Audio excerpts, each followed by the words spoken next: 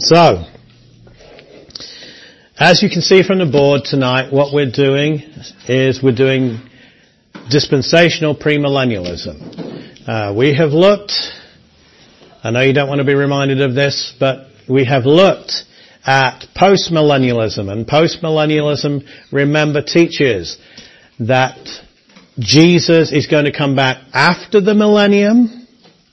Okay? So Jesus is going to come back after the millennium, but the church, basically, the Holy Spirit through the church and its witness, is going to bring in the millennium. Okay?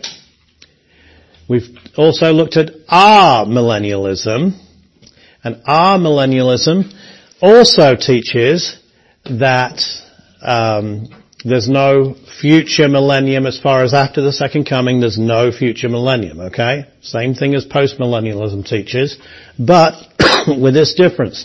They do not believe that the church is going to bring in the kingdom. They actually, many of them, will believe that there may even be a dip, an apostasy, before the second coming of Christ. But once Christ comes back, He's going to set up His new heaven and new earth, just the way postmillennialists teach that. So if I was going to diagram that, I would say that you have the cross, that you have, the trajectory of history in postmillennialism. That's just, sorry. So you have the second coming here, okay? And you have the new heavens. If I just put new creation for new heavens and earth, will that do? All right. So in postmillennialism, post-M, okay, the church, it's really the Holy Spirit using the church, okay? I don't want to misrepresent it. It's the Holy Spirit that's doing it through the church, okay? Brings in the millennium, and we put millennium in scare quotes because they're airy-fairy about whether it's going to be 1,000 years. They don't care, because spiritualize an awful lot of other things, so it's not the big deal to them. But no millennium after the second coming. Do you see that? In our millennialism, okay, basically this arrow continues to the second coming, and all of this is already the millennium. Do you see? So the periods between the first and second coming is the millennium. So do you see the difference here? Okay. Postmillennialists don't believe that all of this is the millennium. They believe the church will bring the millennium in. And then Jesus will return, then new heavens, new earth. Our millennialists believe we're in the millennium, which is basically the church age. Christ comes back, new heavens and new earth. So, both of them teach the same thing about what happens after the second coming. They deny a millennium after the second coming. So in that way, they're both amillennial views. Okay? But they're all also both postmillennial views because they both believe that Christ comes back after the millennium. Do you see? It's just their interpretation of the millennium that's different. Yeah? Sure. Okay? And because of this is why they can use the same arguments, basically, the same scriptures on nearly everything. They interpret the Old Testament basically the same way.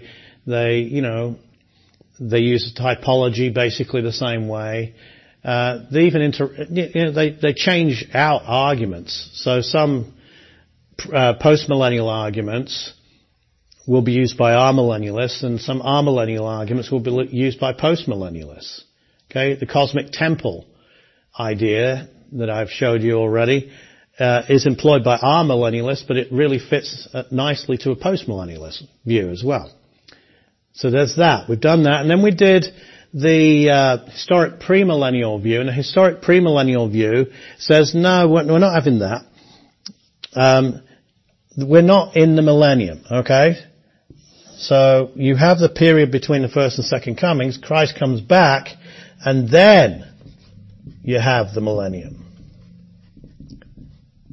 Okay? And then you have the new creation. After that, okay? Sorry about my writing. But sometimes this is again, is it 1,000 years? For some people it's 1,000 years, others don't really care. You know, it might be, might not be. I read that to you.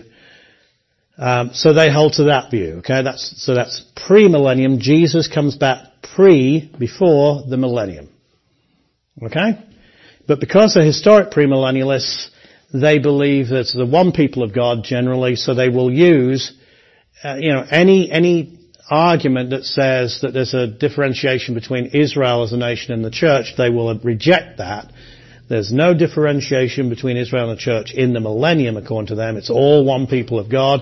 Therefore, any passages which seem to allude to that, they're going to interpret in the same way as these guys.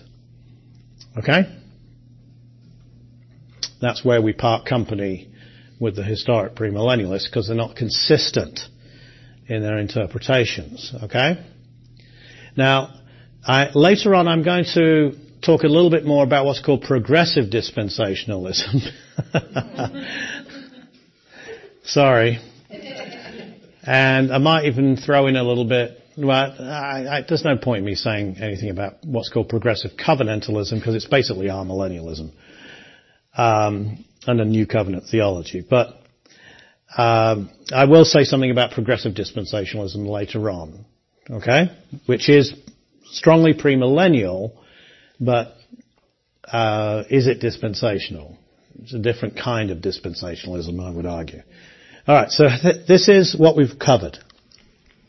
All right, I'm just crunching my little thing here. Let's remove this.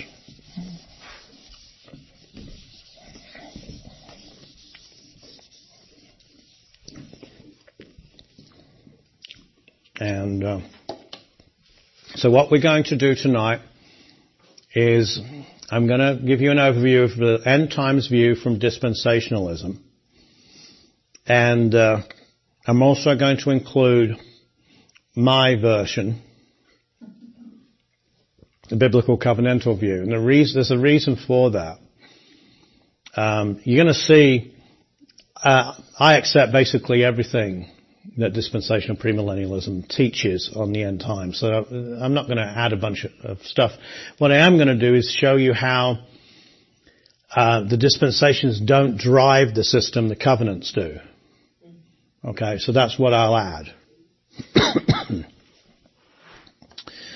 Okay, are we relaxed? We're sitting down and we're taking a nice deep breath and we're ready with our pens. All right. This is the cross, the first coming of Christ, okay?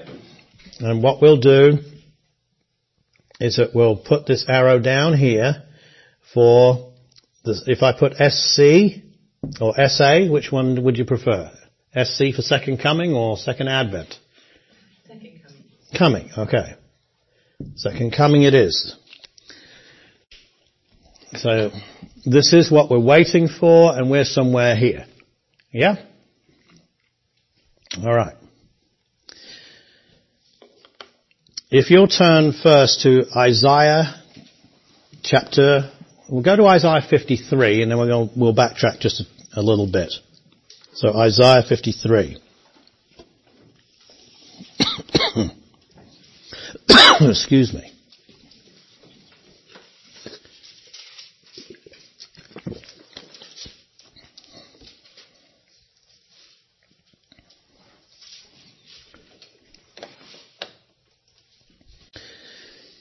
Isaiah 53, you know what that's about, don't you? You know that that's about the sufferings of Christ on the cross. That's the first coming, or most of it is certainly the first coming. But go back into chapter 52, look at verse 13. Behold, my servant shall deal prudently, he shall be exalted and extolled, and be very high. And then verses 14 and 15 go into the fact that his visage was marred more than any man, and he'll sprinkle many nations and so on. But then it says, kings shall shut their mouths at him, for what had not been told them they shall see, and what they had not heard they shall consider. And that one is, that's a little ambiguous. We're not sure, is that first coming or second coming? Kings really didn't shut their mouths at Jesus at the first coming.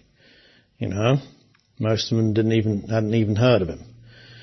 And, none of the Herods or anything were particularly put out, too bothered about him. So this, I think, is more second coming, but that's up for grabs, maybe. What about this verse 13b area, where it says, he shall be exalted and extolled and be very high? I think that is a reference to Jesus, the servant. Notice he's called the servant there. That's the servant being exalted, not by God, but by men. Okay? Which would be his second coming. When he comes, the servant comes in his power. Alright? You don't have to accept that, but that's where I go with that. And then it goes into that first coming. So this first coming, second coming stuff happens all the time in the Old Testament, as I've shown you in previous lessons, and I'll show you again. But I think this is one of those areas where it's the first coming, which is the major prophecy in this part of Isaiah, rather than the second coming. If you want to look at a second coming passage, which is a little bit of the first coming, but most of it's second coming, Isaiah 9, 6 and 7 would be a good place to look at that. Alright.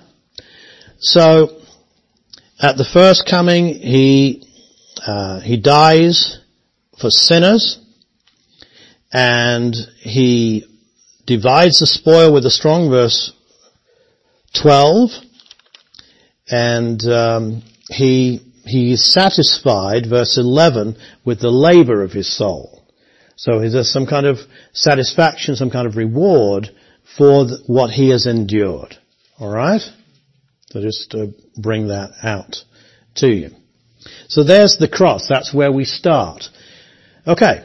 Now with the cross and the resurrection of Jesus Christ, something happened. In Acts chapter 2, you have the descent of the Holy Spirit. Okay? And you have the beginning of the church. Okay? Why do I say that the church began in Acts chapter 2? Excuse me. I believe the church began in Acts chapter 2 because that is when the Holy Spirit came and indwelt the believers, and they preached and people were saved. They were converted on that day, a few thousand of them, and then you see the same thing in Acts chapter 3. Okay, you see mass conversions through the work of the Holy Spirit and the preaching of the resurrection of Jesus Christ. Okay? The resurrection of Jesus Christ. If you read the early chapters of Acts, it is the resurrection which is the main theme of the preaching. Now, if the resurrection is the main theme of the preaching, okay, and people are believing that this Jesus who died is the Messiah, because they're Jews, remember, and this is the one God's exalted by raising him from the dead, then they accept him as their Messiah, as their Christ, okay? And remember, sins also, the forgiveness of sins and so on is also preached. This means that in order for the message of salvation to the church to be preached, so that the church could begin, Jesus had to die and he had to rise again and ascend. Yes? 1 Corinthians chapter 15. Now all of these points that I'm going to point out to you, we could take, an hour to deal with each one, okay? 1 Corinthians chapter 15.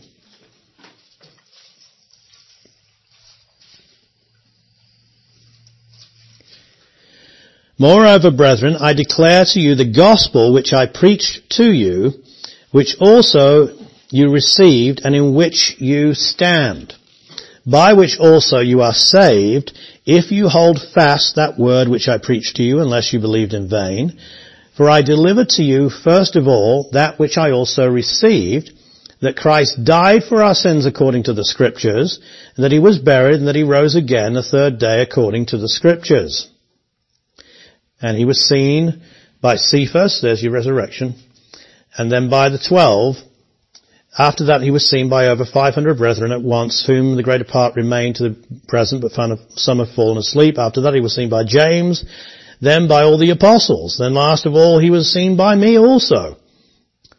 So, this is the gospel, and the gospel that the good news that Paul is saying that we believed is the witness testimony of all these people that saw Christ risen. And Christ rose because he died. And he died for our sins. Do you see? That's the kind of the logic of it. But so this has to be believed, which this could not be preached in the Old Testament. Do you see? Could not be preached in the Old Testament because Jesus hadn't come, Jesus hadn't died, Jesus hadn't risen. Okay. Romans chapter 6. Actually, before we do that, 1 Corinthians 13, 1 Corinthians 12, since we're closer to that. 1 Corinthians 12. Verses 12 and 13. For as the body is one and has many members, but all the members of that one body, being many, are also one body, that is Christ. For by one Spirit we were all baptized into one body, whether Jews or Greeks, whether slaves or free, and have all been made to drink into one Spirit. And goes on and talks about the body even more. He's talking about the body of Christ there, which is the church. Yes? Okay. Now you can't have the body of Christ, the church, if Christ hasn't been raised. Do you see? And you can't have the Holy Spirit who baptizes us if the Holy Spirit hasn't been given at Pentecost. Do you see? And we have the church, everyone that's born again is a member of the church, okay, the body of Christ. And therefore, they have the Holy Spirit within them. That happens after the resurrection of Jesus. Jesus said in John 16, unless I go, the Holy Spirit will not come. Do you see? Alright, go to Romans chapter 6. This is a sanctification verse, but it's based on what has already occurred. What shall we say then? Shall we continue in sin that grace may abound? Certainly not. How shall we who died to sin live any longer in it? Or do you not know that as many of us as were baptized into Christ Jesus were baptized into his death? Now this baptism, by the way, is spirit baptism, the one I've just read to you about in 1 Corinthians 12:13. Okay, this is not water baptism. Okay. Therefore we were buried with him through baptism into death, that just as Christ was raised from the dead, notice there's the resurrection, by the glory of the Father, even so we also should walk in newness of life. Now, it's impossible for us as Christians to walk in newness of life if Christ hasn't been raised. There's no newness of life to walk in unless he's been raised. Do you see? So the Spirit's work in giving us newness of life can't happen until Christ has been raised. For if we have been united together in the likeness of his death, certainly we also shall be in the likeness of his resurrection. So do you see that, speaking here to the church, that the church must be, the body of Christ must be a post-resurrection phenomenon. Right. One other passage, I think I can find it quickly, John 14. Excuse me.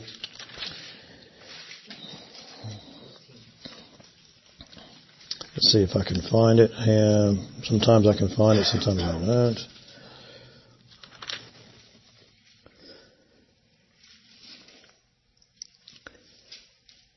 I'm looking for the Holy Spirit that he was with you and will be in you. That passage. Is it in 16? 14:16. Let's have a look. I will pray the Father, and he will give you another helper that he may abide with you forever. Now that's not the one.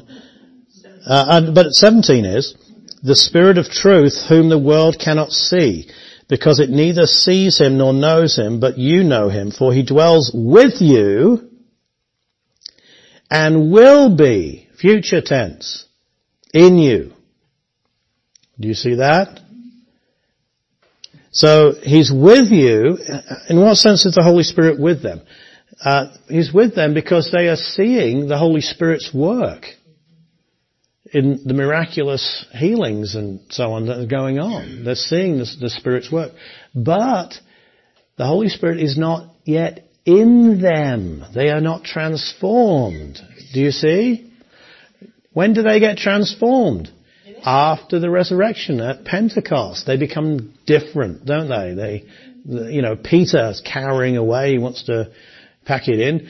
Now he wants to preach. Do you see? That's the Holy Spirit's work. So can you see that? Now dispensationalists, by the way, they'll go to that quite rightly, in my view, and they'll say this shows a dispensational change, an administrative change in the way God works. I would agree with that. J. Dwight Pentecost, a very fine scholar, he puts a lot of onus on that. But my issue is that it doesn't necessarily mean that an administration is driving what is happening. Do you see? It's just the identification of a change. Okay, an important change for sure, but it doesn't mean that that's what's driving what's going to happen. Do you see? So it's more descriptive of what's happened than prescriptive, actually giving you an idea of what's it about and where is it going and so on. Anyway, moving along. What we have therefore in our timeline, let's use red, is we have the descent of the Holy Spirit, okay, and the church, the body of Christ. So the church is inaugurated here.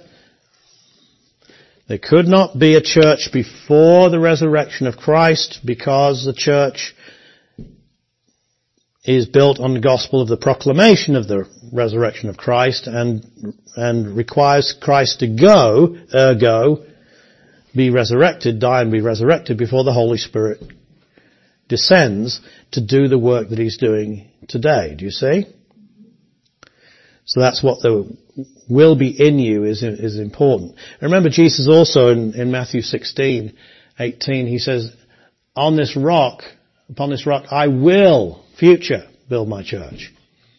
And that rock, by the way, is either the testimony of Peter, the testimony of Peter, or it is the identification of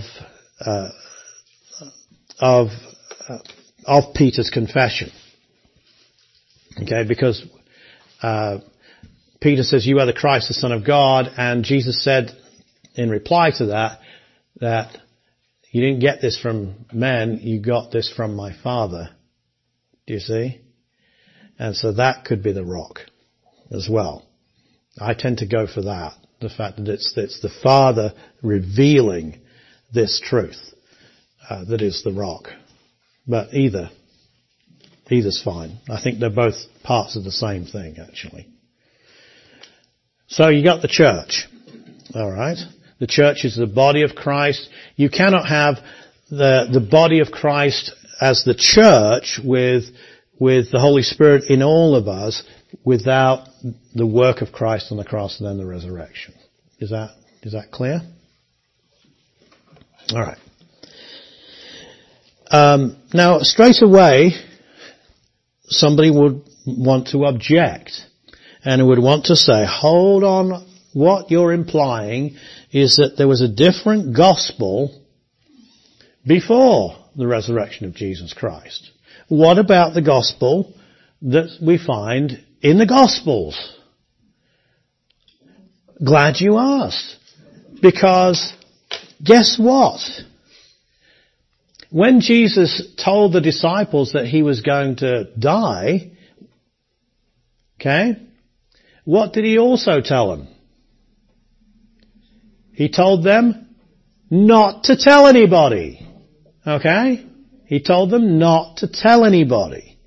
So they weren't proclaiming it. So whatever gospel they were preaching, it wasn't about the death of Christ. Never mind the resurrection of Christ, which they didn't really get. You know? How do we know that? Because once he died, again, they wanted to load the van and go home, didn't they? So, what is the gospel? Well, the gospel, let's go to, it just means good news. Let's look in the Gospel of Matthew. John the Baptist preaches it, Matthew 3.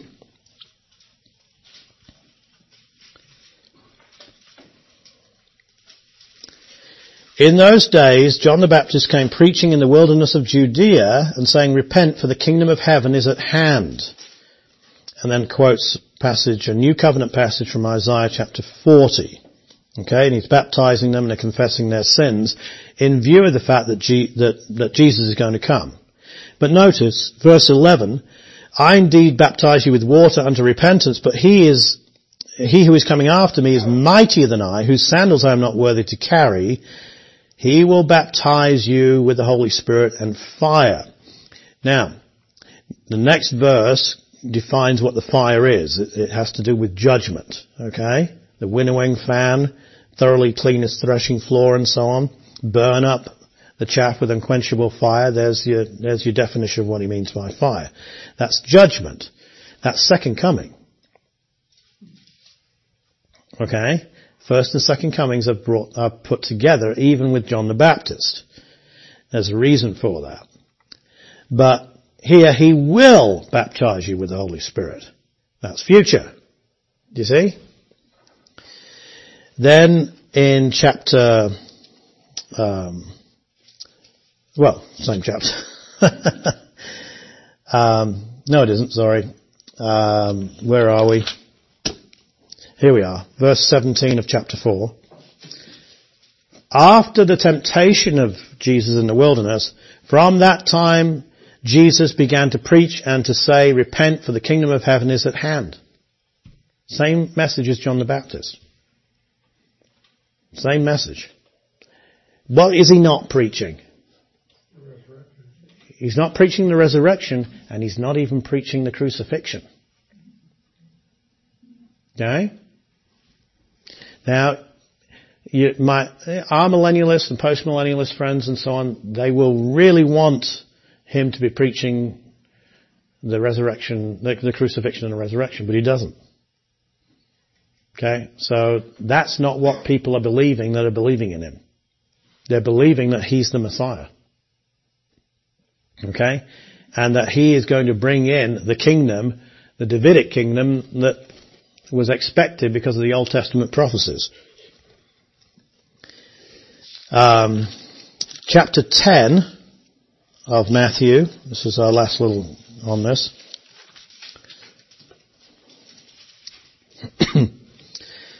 Remember, he's sending the people out, and he says, verse 5, these 12 Jesus sent out and commanded them, saying, do not go into the way of the Gentiles, and do not enter a city of the Samaritans, but go rather to the lost sheep of the house of Israel. Why?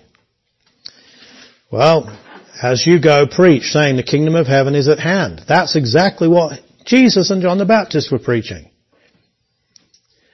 That makes sense if this is the Davidic kingdom, doesn't it? That's why you don't go to the Gentiles preaching it, or to the Samaritans preaching it. And then all of these signs, heal the sick, cleanse the lepers, raise the dead, cast out demons, freely have received, freely give. And God's going to provide for them, and so on. And then judgment if they don't accept the preaching. Excuse me. And then he tells them what they don't want to hear. He tells them about persecution, verse 18 or 17 and down to verse 23. But in 23 he says something interesting. He says, when they persecute you in this city, flee to another, for assuredly I say to you, you will not have gone through the cities of Israel before the Son of Man comes. All right. Well, how do we interpret this? Well, certain people will say that, the Son of Man must have come back then, spiritually, because they did go through the cities of Israel. But actually, did they? And did they go through the cities of Israel preaching the kingdom of heaven is at hand? Probably not. They didn't go through the cities of Israel preaching that. They went through the cities of Israel preaching that Jesus is the Christ. He died for your sins. He's the Christ, the Messiah, and he's been raised from the dead. Okay? They did that in the book of Acts. But you don't see them doing this during Jesus' lifetime. They're just following Jesus around. Okay? And yes, they're sent out here, but they're not sent out throughout the whole of Israel doing this. So what's going on here is that we have an example of long-term and short-term prophecy. Jesus said, go and do this and preach this. And then he says, you're going to get persecuted. Well, they really didn't know. He says you're going to come before kings. None of them came before kings in the time of Jesus. All right? So it looks as though what's going on is that Jesus is using these disciples as examples of all of the witnesses to Jesus to Israel. All right? And this is what's called prolepsis, because you have to have a nice word for it. Oh, I'll put the word up here. Okay? It's proleptic or prolepsis, okay? And it just means that you say something in advance of it happening. Yeah? And the Bible does quite a bit of that stuff. You want an example of that? John 14. In my Father's house are many mansions. If it were not so, I would have told you. Who is he talking to?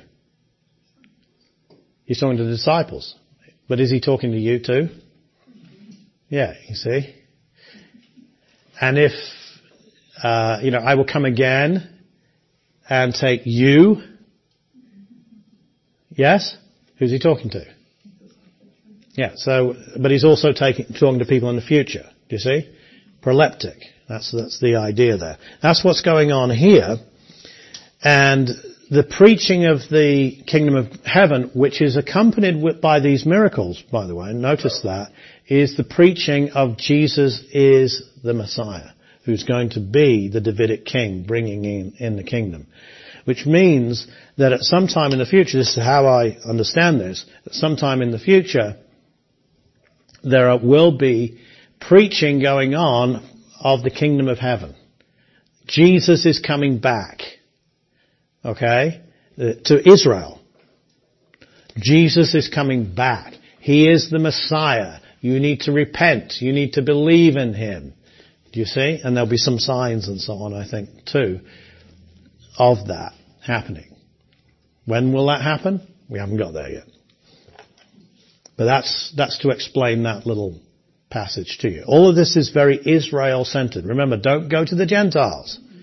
Go to Israel. All right. So, we have the church. Then, well, we've got the church. And here we are. A long time afterwards, but we're still, I mean, we've got one punctured tire, we've got one wheel off, or hanging off, we're coughing and spluttering along, but we're just, we're going along, okay? The church is not in terrific shape, and, if you want my view, the church is due for a big nosedive soon. Okay, I think that there are very powerful. This is just my own personal view, but some other people hold it. But I believe that many of the celebrities in evangelical culture, I believe that they're in the pockets. Conspiracy theory. They're in the pockets of very wealthy and influential men. They've allowed themselves to be controlled by these people, and that's why you're seeing this move towards social justice happening with these leaders, okay, these evangelical leaders, and it's going to end badly, okay, it's going to end badly. But anyway, that leads me into the fact that the next thing is we find in 2 Thessalonians chapter 2. So go to 2 Thessalonians. So we've got the church bobbling along. 2 Thessalonians chapter 2 speaks about the man of sin, who we all get to, but what I'm concerned about here is what he says about the apostasy. Verse 3. Let no one deceive you by any means, for that day will not come, the day of our gathering together to Christ, unless a falling away comes first. All right, a falling away comes first.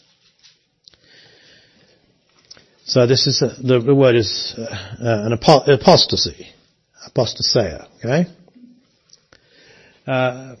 It's a departure from apo, away from, stasis, standing position, okay? It's a falling away or a departure from the position that you once held. So, in line with many amillennialists, dispensationalists hold that there will be, at some point, a great apostasy, okay? And I'm going to put it here, but we're talking about 2,000 plus years, okay? We know that, okay? So we got that. But there's going to be a great apostasy.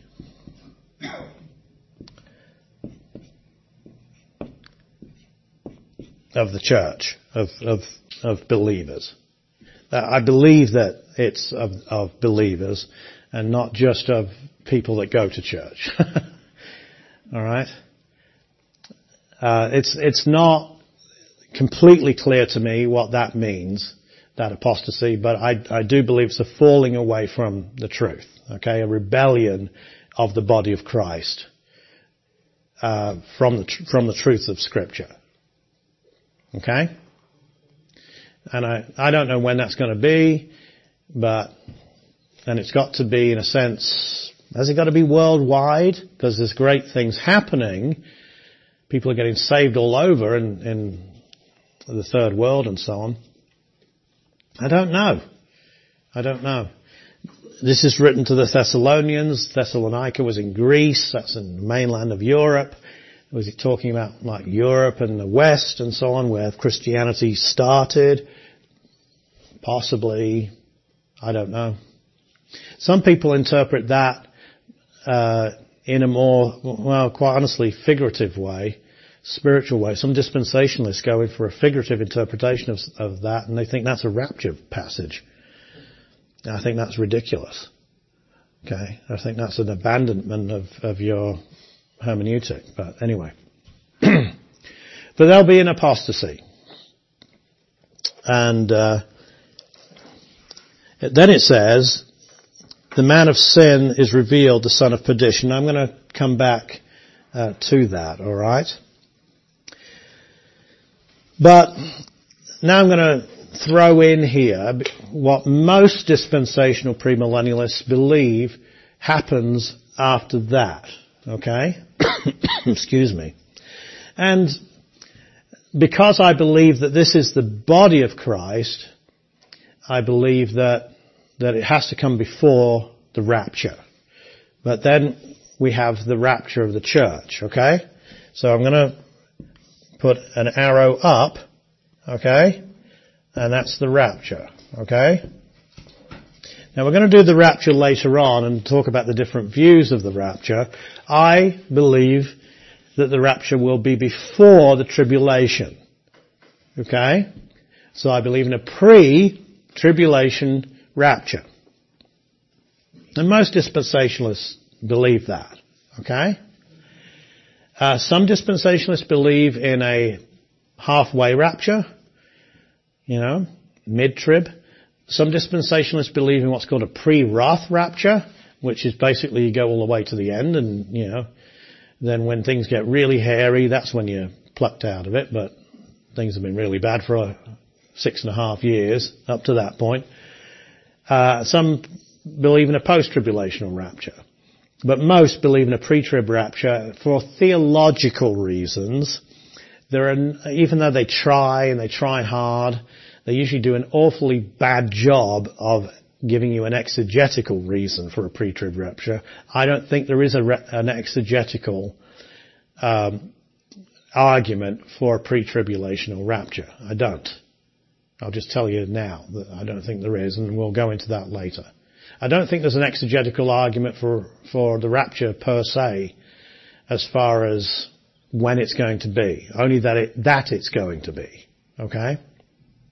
But that's moving beyond where we're going to be tonight. I think there are strong theological arguments for a pre-trib rapture. So we've got that there. Right.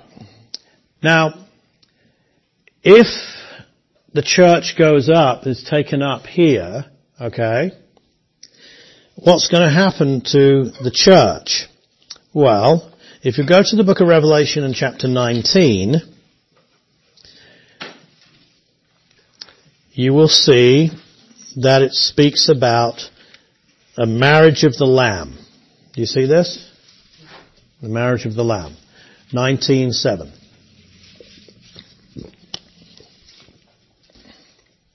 Let us be glad and rejoice and give him glory, for the marriage of the Lamb has come, and his wife has made herself ready.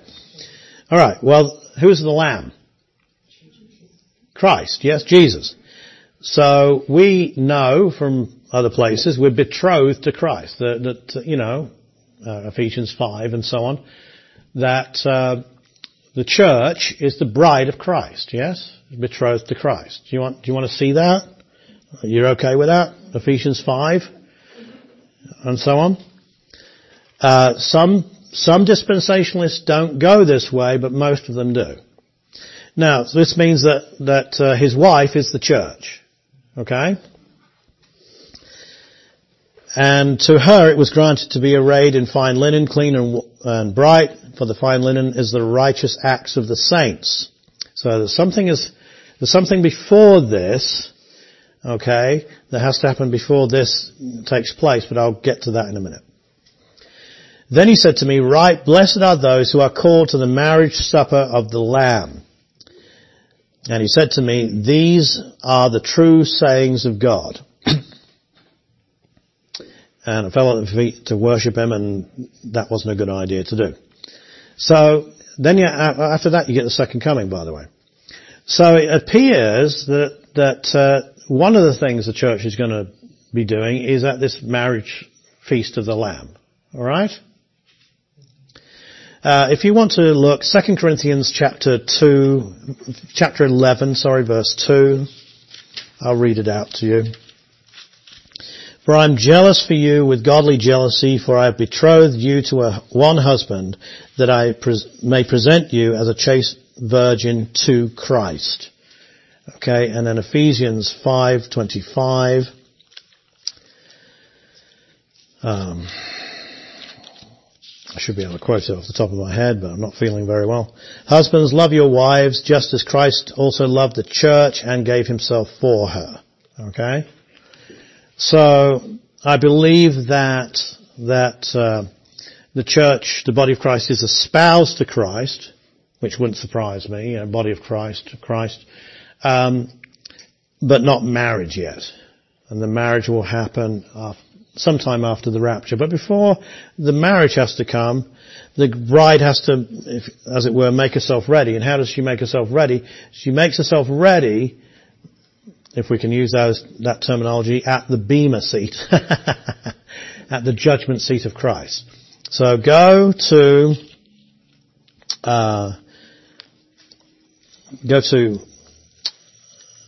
1 Corinthians chapter 3.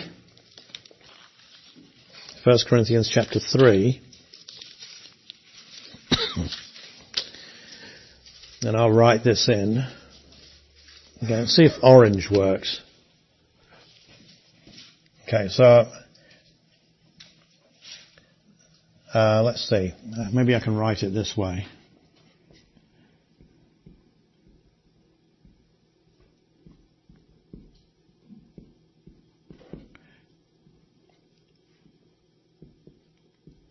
Marriage supper, okay. And in here, somewhere, I'm going to put the bema seat, or the judgment seat of Christ, okay?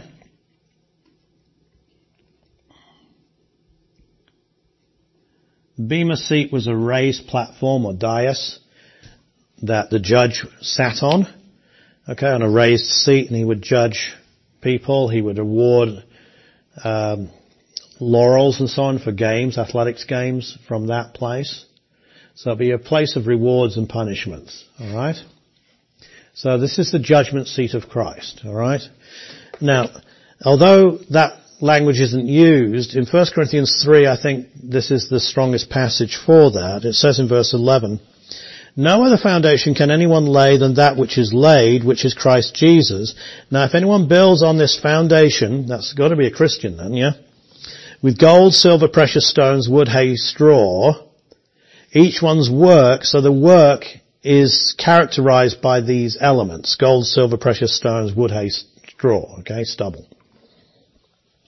Each one's work will become clear, for the day will declare it, because it will be revealed by fire, and the fire will test each one's work, of what sort it is. If anyone's work which he has built on it endures, he will receive a reward. If anyone's work is burned, he will suffer loss, but he himself will be saved, yet so as by fire. You're not going to lose your salvation, but you might lose your rewards. Okay? Do you see that? Depends what kind of work you've done for the Lord. Have you served God? Okay? Don't think that, if you've basically been a couch potato in your church service, that you're going to get the same rewards as John Wesley and George Whitefield. Okay? It's not going to happen. God is just. Alright? Or these people that are in prison for their faith and tortured. Okay? No, they'll get rewarded, you won't. Okay? That's the way it goes, and that's right, because God's just. So that gives you an idea of that. Now if you go to 2 Corinthians 5. 2 Corinthians 5.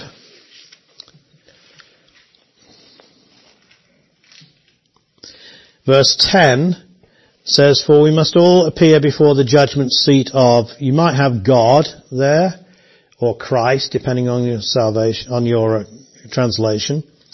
But this is the judgment seat of Christ because it's written to Christians, that each may receive the things done in the body according to what he has done, whether good or bad. Okay? I'm talking basically about the same thing that he was talking about there, yeah? So, you've got that, and then another one, if you'll go to the letters of John at the back of your Bible, 2 John 8. 2 John verse 8. "Look to yourselves that we do not lose those things we worked for, but we may receive a full reward." Okay? You got that one? 2 John 8. Have a quick look at it.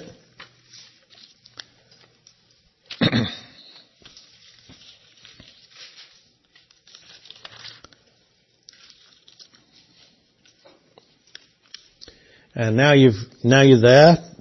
Turn to 1 Timothy chapter 1. 1 Timothy chapter 1, verse 16 to 18. "The Lord grant mercy to the house of Onesiphorus, for he often refreshed me and was not ashamed of my chain. But when he arrived in Rome, he sought me out very zealously and found me. The Lord grant to him that he may find mercy from the Lord in that day." You see that? In that day. Future day. Well, what day is that? Judgment seat of Christ, I believe. The Bema seat. Okay, what Paul talked about in 1 Corinthians 3:11 and following, and 2 Corinthians 5:10. So you've got the judgment seat of Christ. I'm afraid that's ahead for all of us, okay? You're going to get saved. I personally believe that because you're not in Adam, you are in Christ, you cannot lose your salvation because you've already been justified by the decision of God. Okay? But you are going to get put through the mangle. Okay? It's going to happen, folks. I'm not particularly looking forward to that. Okay? But that's just going to happen. So this is a spur to godliness and service. Alright? And then at some point there's going to be the marriage supper of the Lamb. I don't know when it's going to be. But sometime in that period. What period, you may ask? That's a good question. And that period is going to be, we'll put it in red. Okay, the tribulation. I'm going to start it here because I believe that the tribulation starts right after the second coming. Right after the first coming here. Okay, and that's supposed to go all the way there. Alright? So this is the tribulation period. If I'm right about the pre-trib rapture, then the rapture happens, then the tribulation happens. Alright?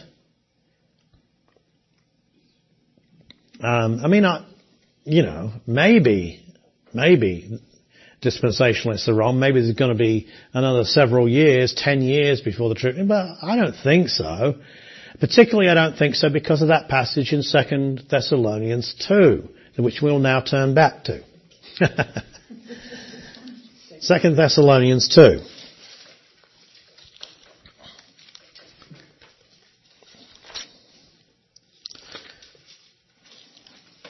Alright. Now this is written to the church, so now we're going to have a look at this passage. And he says, "Now, brethren, concerning the coming of our Lord Jesus Christ and our gathering together to him, we ask you not to be soon shaken in mind or troubled, either by spirit or by word or by letter, as if it was from us, as though the day of Christ," that's just a synonym for the second coming, "had come." Now, here we go. Notice here that even This is one of the earliest letters of the Apostle Paul, written around 50-51 AD, and he's warning them about false letters. Okay? The devil has been trying to mix and compromise the truth ever since the beginning of the church. Don't think he's not doing it today. Okay? He's very busy doing it today. Let no one deceive you by any means, for that day will not come, the day of Christ, unless the falling away comes first. That's why I put this apostasy here. And the man of sin is revealed, the son of perdition. Okay? The son of perdition, or lawlessness. So the man of sin is the son of perdition, okay? It's just the two names given to him. And here's how you recognize him. He opposes and exalts himself above all that is called God, or that is worshipped, so that he sits as God in the temple of God, showing himself that he is God. Okay? Do you not remember when I was still with you that I told you these things? Paul was only with the Thessalonians a short time, but he thought it was important enough to tell them this stuff. This is stuff, by the way, that a lot of Bible teachers don't think is important at all, so they never teach it. Paul thought it was important enough to teach them, even though he was only in Thessalonica about 3 weeks. So, there'll be some surprises, I think, when we get to the judgment seat about what God thinks is important as over against what we tend to think is important. Yeah, sometimes we don't put the emphasis where it ought to be, or as much emphasis as where it ought to be. So you have this man of sin guy, and we'll put him in black. He has to be in black, doesn't he? Okay? So again, while this is happening up in glory in heaven, because, if the pre-trib rapture is correct, that's where it's going to be, obviously. If the pre-trib rapture is wrong, then it's not going to be going on, but you have the revealing of the man of sin. Alright?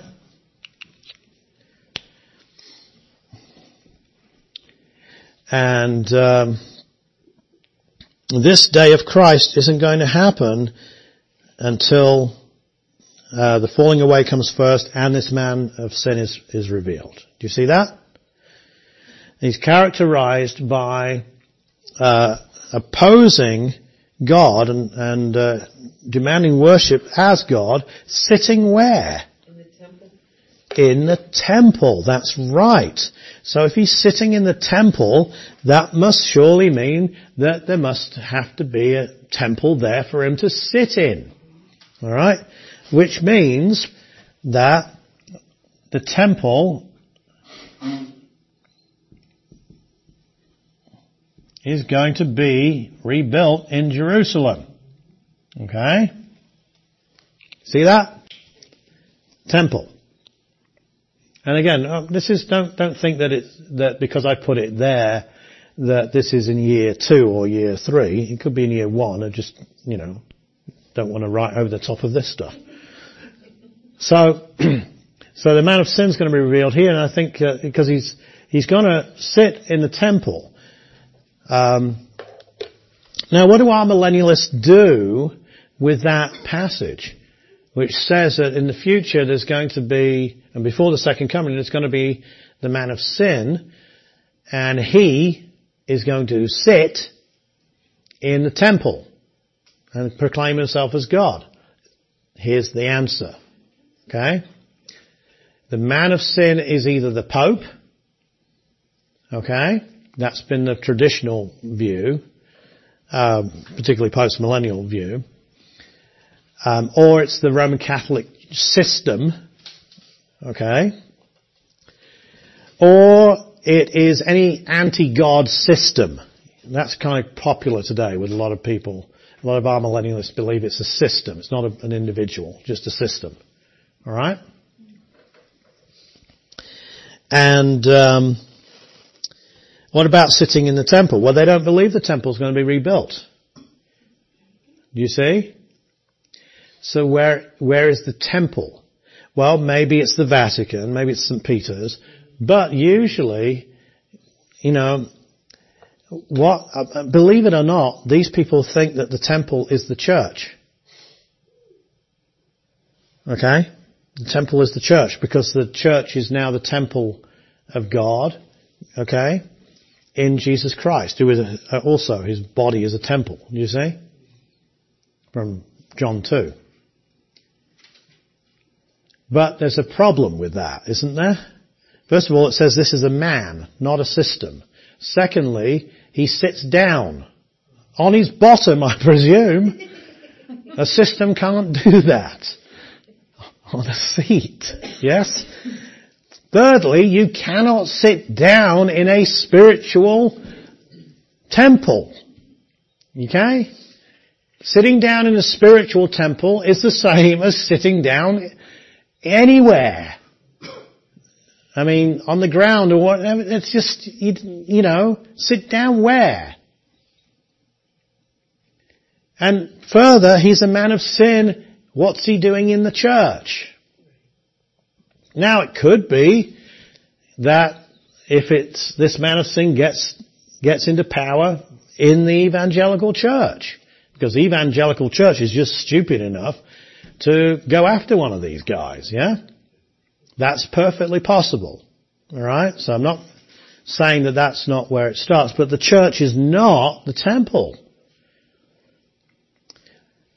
Do we have any clues as to what this might be speaking of? Let's go to Matthew chapter 24. Because Jesus, I think, spoke to this. Matthew 24. This is the Olivet Discourse, just before he leaves, before he's the crucifixion and so on. I'm going to speed through this passage, okay? Speed. Then Jesus went out and departed from the temple. Notice, that's not a spiritual temple, that's a real one. And his disciples came up to show him the buildings of the temple. And Jesus said to them, do you not see all these things? Assuredly I say to you, not one stone shall be left here upon another that shall not be thrown down. Alright, there you go. Verse 3. Now, as he sat on the Mount of Olives, this is a little bit time later, his disciples came to him privately, saying, tell us, when will these things be? First question. And what will be the sign of your coming and of the end of the age? Second question. You could say there are three questions there, but the coming and the end of the age, they conflate those things together. They're correct to do that. Okay? And that's Old Testament expectation when the branch arrives and, the ruler, the Messiah, when he arrives, there will be the end of the age. Okay? So that's it's one question basically. Alright. Here's the answer that he gives. Jesus answered and said to him, take heed that no one deceives you, for many will come in my name saying, I am Christ, and will deceive many. And you will hear of wars and rumors of wars. See that you are not troubled, for all these things must come to pass, but the end is not yet. So what's he talking about? What? He's talking about what? The end. Which is what they've asked him about. The end of the age, yes? You see that? So it doesn't appear then that he's answering the first question, tell us when will these things be? That is that the temple blocks are going to get knocked down. Okay? Let's see as we continue what he says. Verse 7. For nation will rise against nation and kingdom against kingdom. If that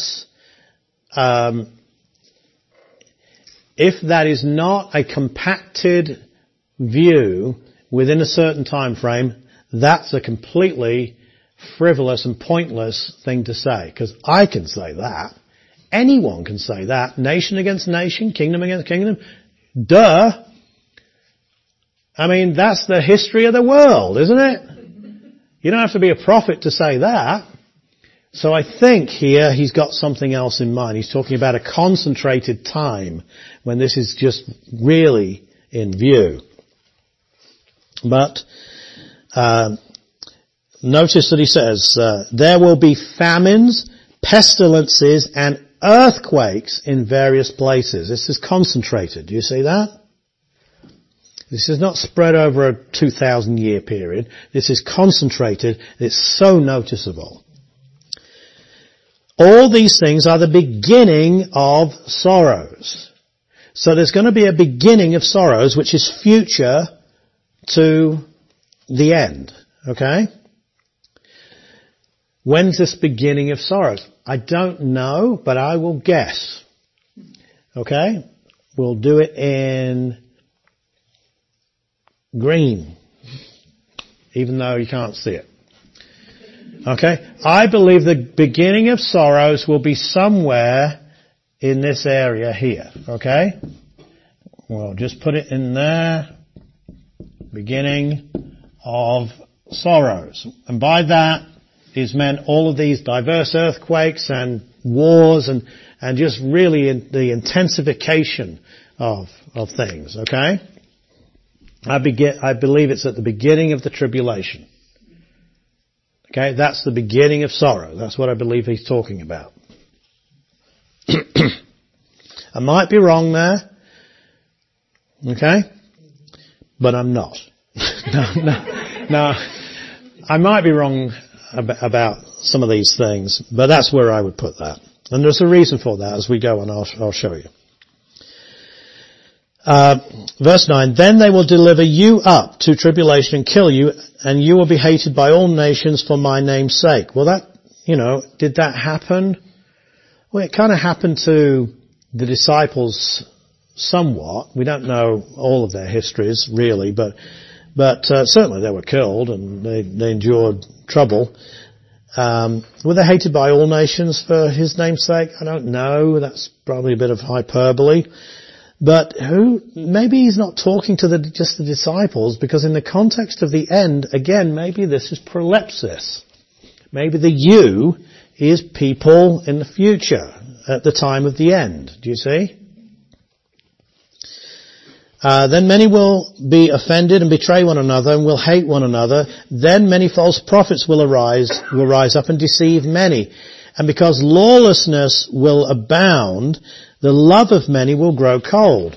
Again, you can look anywhere for this to happen generally, so I don't think he's talking about something general. He's talking about something that is particularly focused on Israel and circumstances before his second coming.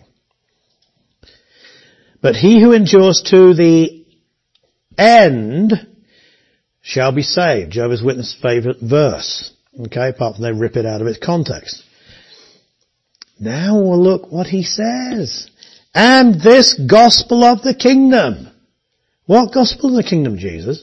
The one he's been preaching. The one that John the Baptist was preaching. The one that the 12 were preaching. That Jesus is the Christ and the kingdom's coming, but you need to accept him as the Messiah. Okay? Repent.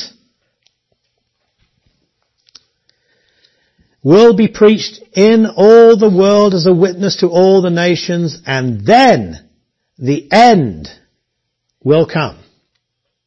This is not a missionary verse. I know it's taken as a missionary verse, but it's not a missionary verse. In the context, it has to do with Israel, and it has to do with the end. Okay? So there's one picture for you. Okay? You got this beginning of sorrows thing going on here, and you've got the preaching of the gospel of the kingdom. Shall I put that in just to annoy everybody? The preaching of the gospel of the kingdom. And that's the. Now, the gospel of the kingdom preaching is that Jesus is coming. or Jesus is the Messiah. Okay? Repent, for the kingdom of heaven is at hand. Then the end comes. Verse 15. Therefore, when you, who? The disciples? See the abomination of desolation spoken of by Daniel the prophet standing in the holy place. Whoever reads, let him understand. Then let those who are in Judea flee to the mountains. Let him who is in the housetop not go down to take anything out of his house. And to him who is in the field not go back to get his clothes. And I'll read the rest of that in a minute. So we have to identify this abomination of desolation that's spoken of by Daniel, who, by the way, is called a prophet. Okay, I mention that because there are some Old Testament scholars, particularly of the liberal sort, who say Daniel wasn't a prophet. Well, I'm going to believe Jesus over you. Okay.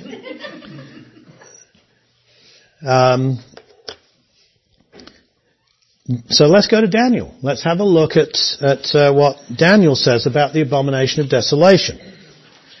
You say, well, we're flipping backwards and forwards throughout the Bible. Yeah, because we're trying to identify these different things that are spoken about, aren't we? Okay, so if Jesus says Daniel the prophet, it's a good idea to go to Daniel the prophet. So let's have a look if we can see the abomination of desolation. We see it somewhat in chapter 9 of Daniel. Daniel 9.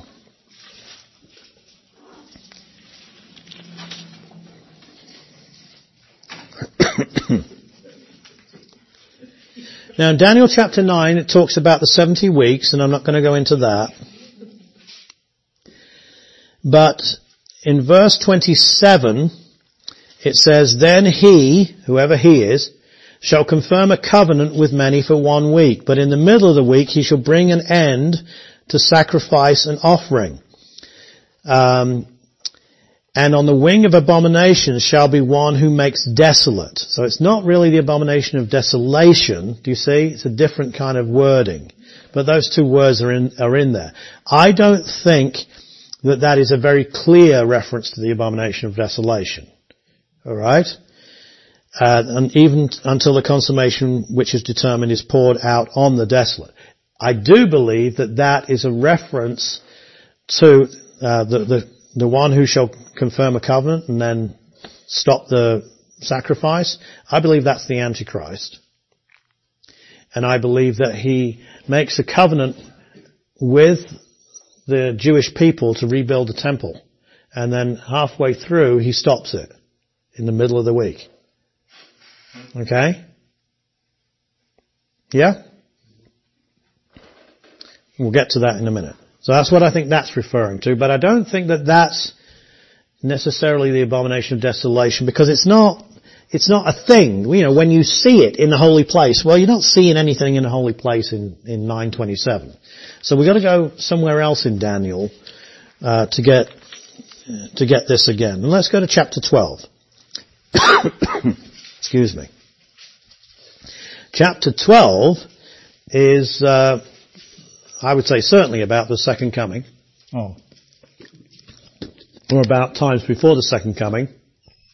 At that time Michael shall stand up, the great prince who stands watch over the sons of your people. Who are Daniel's people? Jews. Yeah.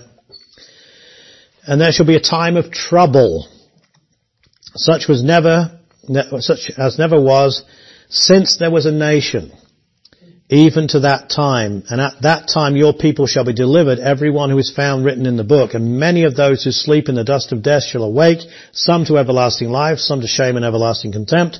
Those who are wise shall shine as the brightness of the firmament. Those who turn many to righteousness like the stars forever and ever. Some kind of resurrection going on and a judgment going on there. And then he continues, but you, Daniel, shut up the words and seal the book until the time of the end. Many shall run to and fro, and knowledge shall increase. Then I, Daniel, looked, and there stood 2 others, one on this river bank, and the other on that river bank. And one said to the man clothed in linen, these are angelic guides who are showing him this stuff, who was above the waters of the river, how long shall the fulfillment of these wonders be? Then I heard the man clothed in linen, who was above the waters of the river, when he held up his right hand and his left hand to heaven, swore by him who lives forever, that it shall be for a time, times, and half a time. Now, if we can't figure out time, times, and half a time, I don't know what this guy's swearing about. Because it's pointless. You might as well swear about, something that nobody knows, and still keep it a mystery from everybody. It's like, why the big song and dance? Okay? I mean, if he's swearing an oath about something, it's something that's important, isn't it?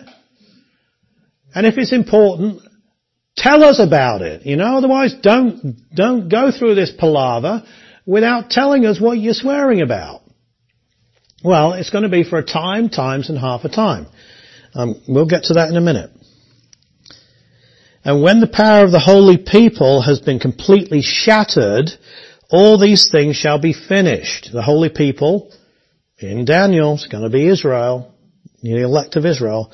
Although I heard, I did not understand. Then I said to my Lord, what shall be the end of these things? And he said, go your way, Daniel, for the words are closed up and sealed to the time of the end.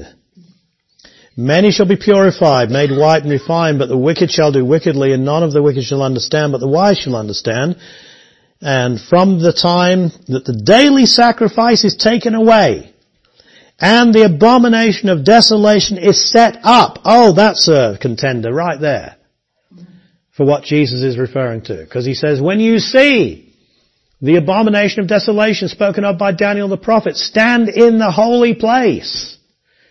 Well, this seems to be pretty temple-y, doesn't it? Yeah, sacrifice taken away.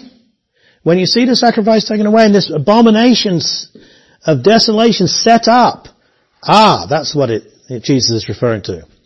There shall be 1,290 days.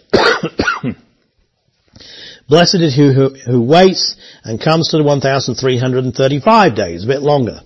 Okay? But go your way till the end, for you shall rest and will rise to your inheritance at the end of the days, which is an interesting reference in itself.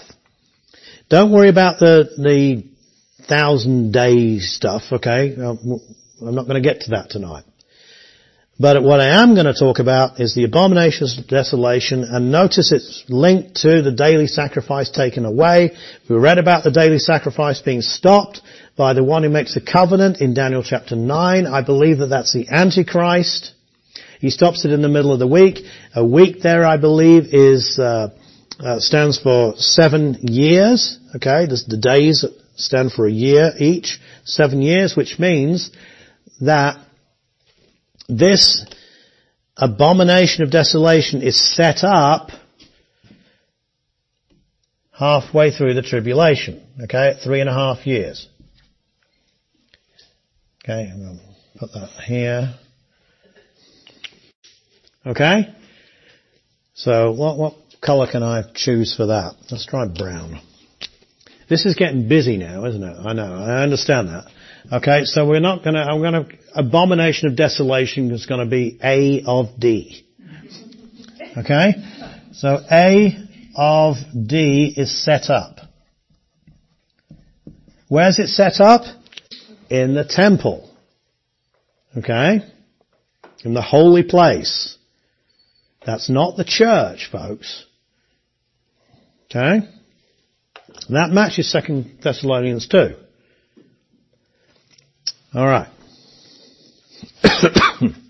Go back to Matthew 24.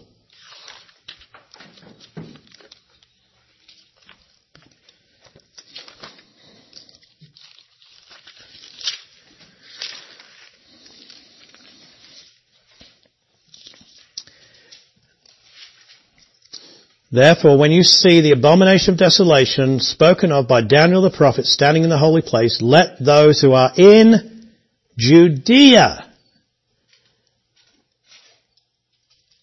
not Northern California, flee to the mountains. This is Israel. focused. Let him who's on the housetop. We don't kind of live on the housetops, but they do over there. Okay? Not go down to take anything out of his house. Let him who is in the field not go back to take his clothes. But woe to those who are pregnant in those days, who are nursing babies in those days.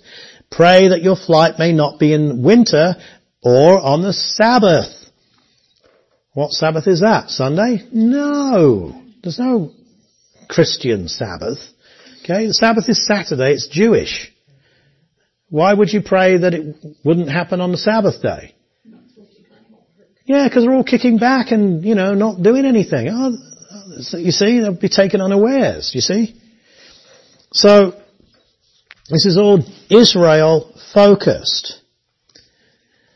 Then he goes into some description, verse 21. For then there shall be great tribulation, such as has not been since the beginning of the world until this time, no, nor ever shall be. Who does that sound like? Or what does that sound like?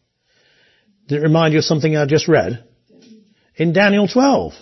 It's not exactly the same, but it's very close to the same. Yes? If you want another reference that's like that, you don't have to turn to it, but it's in Jeremiah chapter 30. I'll just read it to you.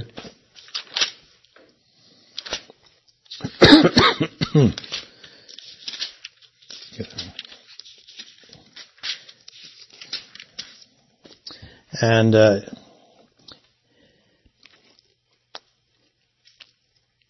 it says, alas, verse 7, for that day is great, so none is like it. Some of the same kind of language, okay? No other time like this.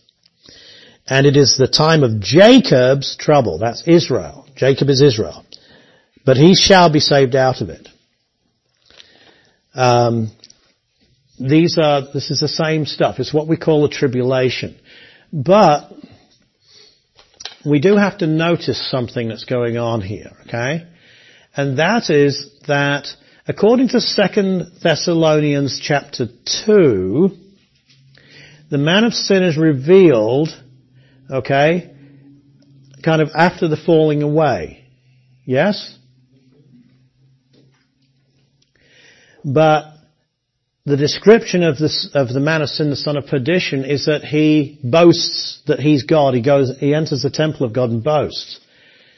The abomination of desolation is an image that is set up, or something that's set up, okay, that causes this, and the sacrifices are ceased there. The temple stops operating as a Jewish temple, and there is persecution that is set up at this time.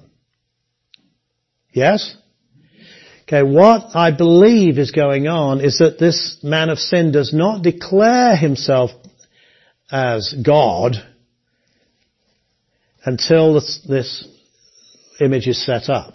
Until the halfway point of the tribulation, in other words.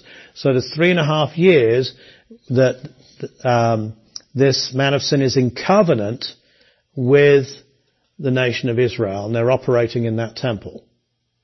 He breaks it in the middle of the week, that 3.5 year period. So that's when he's doing that. So what Paul's saying in brief, in one verse in 2 Thessalonians 2, is there's a division of, 3 or 4 years between that, maybe even more. So it's kind of a general thing. I mean, the apostasy is maybe not going to happen in 1 year. It could happen in 5 years, 10 years, couldn't it? So there's a general downturn, a rebellion in the church, and then the man of sin will be revealed. He doesn't speak about necessarily the rapture there. He does talk about our gathering to him, so he may be alluding to it at that point, but it's, we're not sure. And again, when I get to the rapture, we'll come back to that verse.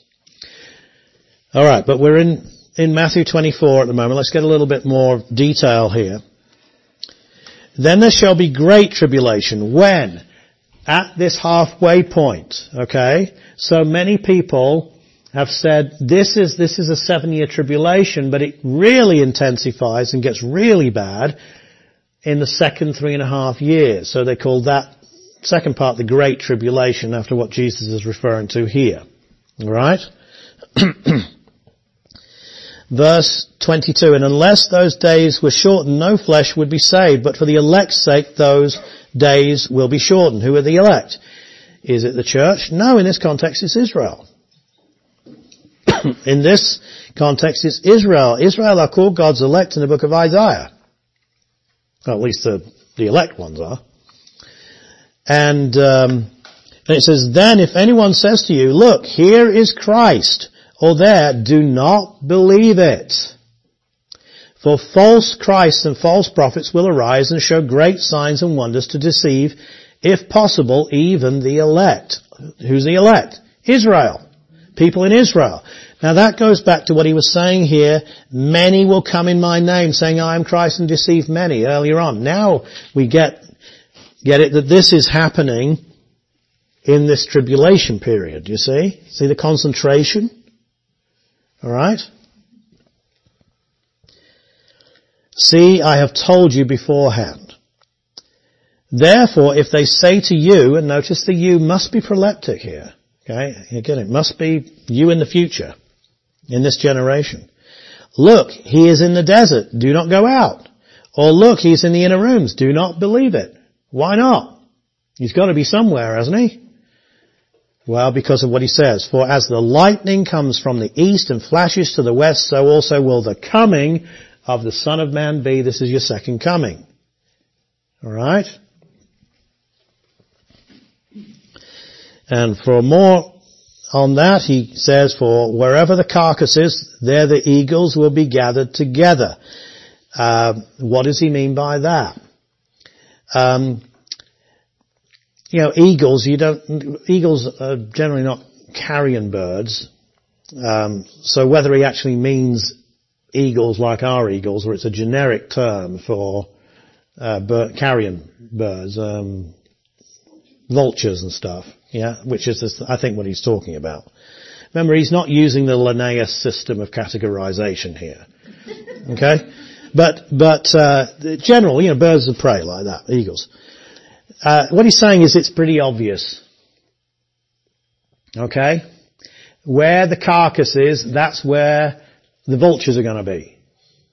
Alright? You expect one will bring about the other. So, in the same way, when you see this stuff happening, know that the coming of Christ is just about around the corner. That's what he's saying. Immediately after the tribulation of those days, the sun will be darkened and the moon will not give its light. The stars will fall from heaven and the powers of the heavens will be shaken. A lot of Christians don't believe that. They think this is apocalyptic language. It's figurative. It's symbolic. It doesn't mean that, really. I think they're wrong. I was going to say something else, but I'll just say I think they're wrong. I think this will happen. We're talking about the creator of the universe here. He can do whatever he wants. Then the sign of the Son of Man will appear in heaven, and then all the tribes of the earth will mourn, for they will see the Son of Man coming on the clouds of heaven with power and great glory. Please remember that. Please remember that. And he will send his angels with a great sound of a trumpet, and they will gather together his elect from the four winds, from one end of the heaven to the other. Alright. So, that's Jesus' view of the tribulation. There's a bit more going on here, I understand. And the generation and the parable of the fig tree, that's not talking about the planting of Israel in 1948. Okay? That's talking about the context of the tribulation later on. Okay? This generation of verse 34 is the generation he's been talking about that's going through this stuff. Alright? Not the generation that he's talking to. Remember, he says, when you, the disciples, see this stuff, well, they're not going to see it. They've died and gone to heaven already. The you is the people that are in the generation that sees it. I don't know why biblical interpreters have such a problem with this. Just pay attention. Okay? Just pay attention. Obviously the you is proleptic here. Anyway. So what we have now then is the second coming, and we understand that the second coming is going to be, like completely obvious. All right? I mean, unmissable. So you have the tribulation happening. I believe it's going to be a 7-year tribulation because the covenant is made for 1 week, which is 7 years, but in the middle of that week it's going to be broken. I think it's going to be broken because this guy sets up an image of himself here and proclaims himself as God, goes into the temple of God saying that he is God, and so on and so forth. Yes? That's what I believe. Now we've got to fill in some of this detail, and we're going to do that by going back to Daniel. Okay? Daniel chapter 7.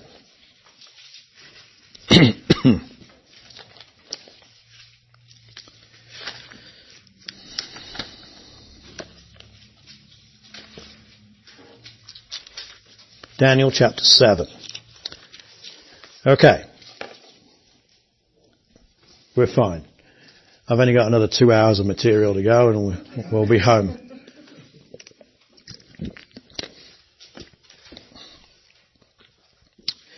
In the first year of Belshazzar, king of Babylon, Daniel had a dream and visions of his head while on his bed. Then he wrote down the dream, telling the main facts. If indeed they were facts, because there's a bunch of people, evangelicals, that believe this again is apocalyptic stuff, and it's all symbolic, and who knows what it means. Daniel spoke, saying, I saw in my vision by night, and behold, the 4 winds of heaven were stirring up the great sea. And 4 beasts came up from the sea, each different from the other. And he describes them. They're all weird. Okay? They're all actually impossible. They're impossible beasts. Okay? One of them has iron teeth. Okay? And iron claws. They're impossible beasts. So they're obviously figurative. Okay? And they represent different empires. They represent Medo-Persia, they represent, Babylon, Medo-Persia, Greece, and Rome. Okay? But there's something weird about the 4th one, because the 4th one has 10 horns. And he's going to hone in on the horns. And it says, verse 8, as I was considering the horns, there was another horn, a little one, coming up among them, before whom 3 of the first horns were plucked out by the roots, utterly displaced. So 1 horn comes up after these 10 horns are in place, and he displaces 3 of these horns. I know it's weird, but just get the picture, okay? And there in this horn were eyes, like the eyes of a man, and a mouth speaking pompous words. I watched till the thrones were put in place, and the Ancient of Days was seated. His garment was white as snow, and the hair of his head was like pure wool. His throne was a fiery flame, its wheels a burning fire. He's on this kind of chariot thing. Okay? Just like in Ezekiel. You don't get the cherubims are not described, but it's kind of like that. A fiery stream issued and came forth from before him. 1,000 thousands ministered to him. 10,000 times 10,000 stood before him. The court was seated and the books were opened. I watched then because of the sound of the pompous words which the horn was speaking. I watched till the beast was slain. That's the one in verse 7. And its body destroyed and given to the burning flame. As for the rest of the beasts, they had their dominion taken away, yet their lives were prolonged for a season and a time. I don't really understand that verse. Okay? I mean, I might as well tell you now. I don't know what that means. Okay? I've read the commentators on it, and some of them sound better than others, but I still don't know what this means. But I believe that people will when it happens. Verse 13, I was watching in the night visions, and behold, one like the Son of Man, coming with the clouds of heaven. Who just said that? We just read that. The Son of Man coming on the clouds of heaven. Jesus just said that in Matthew 24. Okay? Second coming here. And he was talking about what? The tribulation, wasn't he? Yeah? He came to the Ancients of Days. They brought him near before him. Then to him was given dominion, glory, and a kingdom, that all peoples, nations, and languages should serve him. His dominion is an everlasting dominion which shall not pass away, and his kingdom the one that shall not be destroyed. When does he get this kingdom? Second coming. It's so obvious. So this is why in here we have the age of the kingdom. Okay?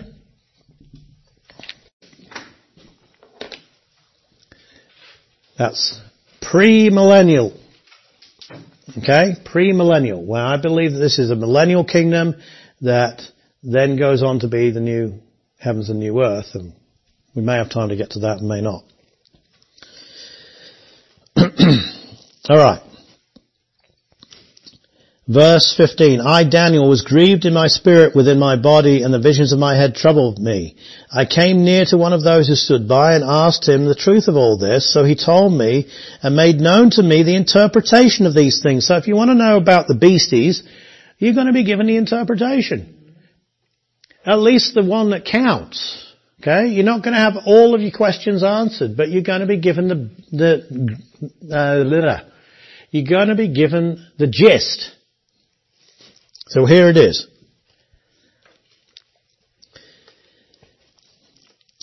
Those great beasts, verse 17, which are four kings, which arise out of the earth. But the saints of the Most High shall receive the kingdom, and possess the kingdom forever, even forever and ever. Who are the saints of the Most High? Not the church, because Daniel doesn't know anything about the church.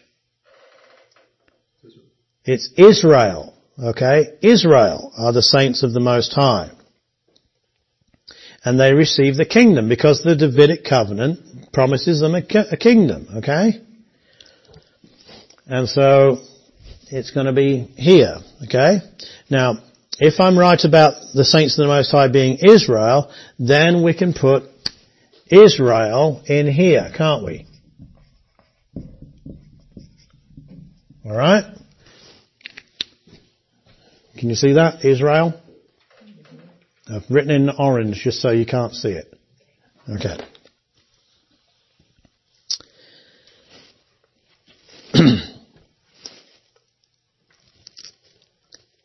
Verse 19, Then I wished to know the truth about the fourth beast, which was different from all the others, exceedingly dreadful, with its teeth of iron and its nails of bronze, which devoured, broke in pieces, and trampled the residue with its feet, and the 10 horns which were on its head, and the other horn which came up, before which 3 fell, namely the horn that had eyes and a mouth, and which spoke pompous words, whose appearance was greater than his fellows. By the way, just notice that when he says his appearance was greater or stouter than his fellows, he's giving you a bit more information than he did earlier. Well, I'd like to know all that stuff too. I was watching, and the same horn was making war against the saints. He's going against the saints and prevailing against them until the Ancient of Days came, and a judgment was made in favor of the saints of the Most High, and the time came for the saints to possess the kingdom. The Ancient of Days came, and this is, I believe, this point here, the second coming of Christ. Okay? The action of God to send Christ back, if you want. Thus he said, so here's his answer to Daniel's question. The fourth beast shall be a fourth kingdom on earth, which shall be different from all other kingdoms, and shall devour the whole earth, trample it, and break it in pieces. Well, the Roman Empire didn't trample over the whole globe, but maybe the angel's not talking about the whole globe. Maybe he's talking about the Mediterranean world, which was the whole earth that he's concerned about there. Yeah? The Roman Empire, okay, was greater in the east than it was in the west, but it covered the west up to Scotland, and covered, significant parts of the east as well. It was the biggest empire to that time.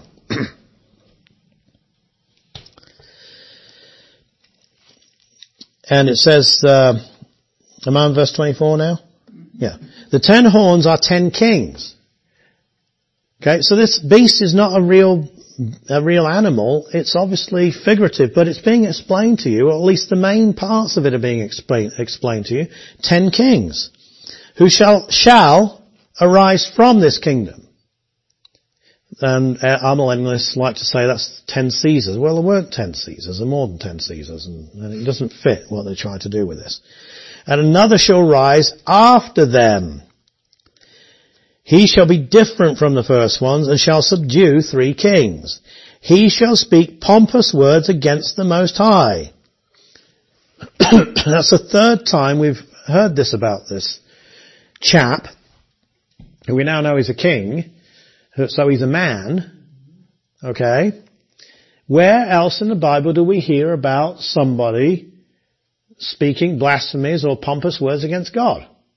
2 Thessalonians chapter 2, when the man of sin, not the son of man, the man of sin, the son of perdition, sets himself up as if he's God, and he blasphemes, yes, in the temple of God. I believe that's what this little horn is. It's him. And it says, he shall speak pompous words against the Most High, shall persecute the saints of the Most High. So Jesus says to people, woe to those that are in Judea. Okay? And that are on the housetop. Get out of there. Why? Because this guy, this little horn, is going to persecute you. Okay? Do you see how it fits?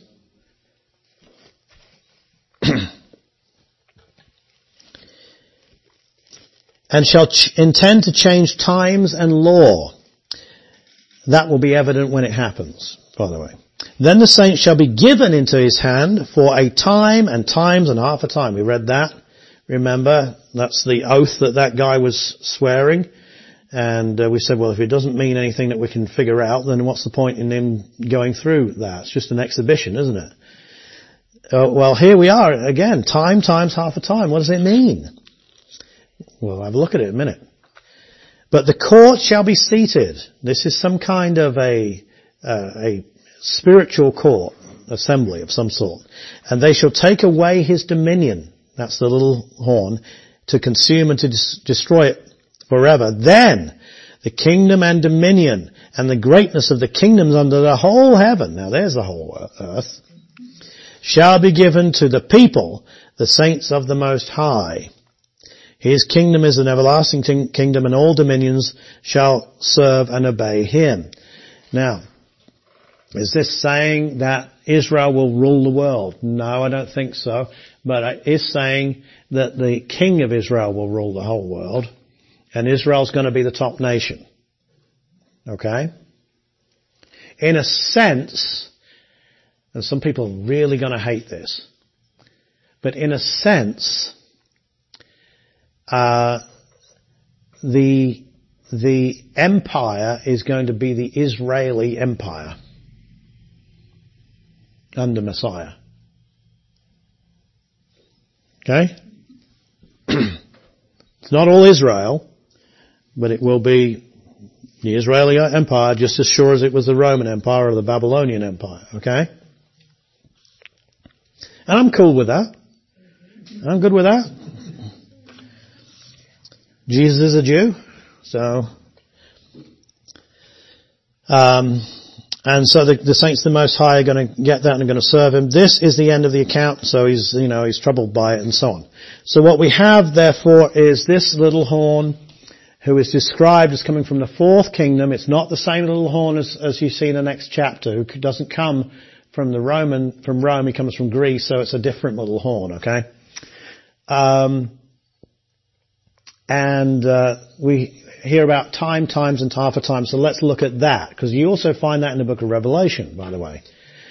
All right, this is actually easier to figure out than you think it is.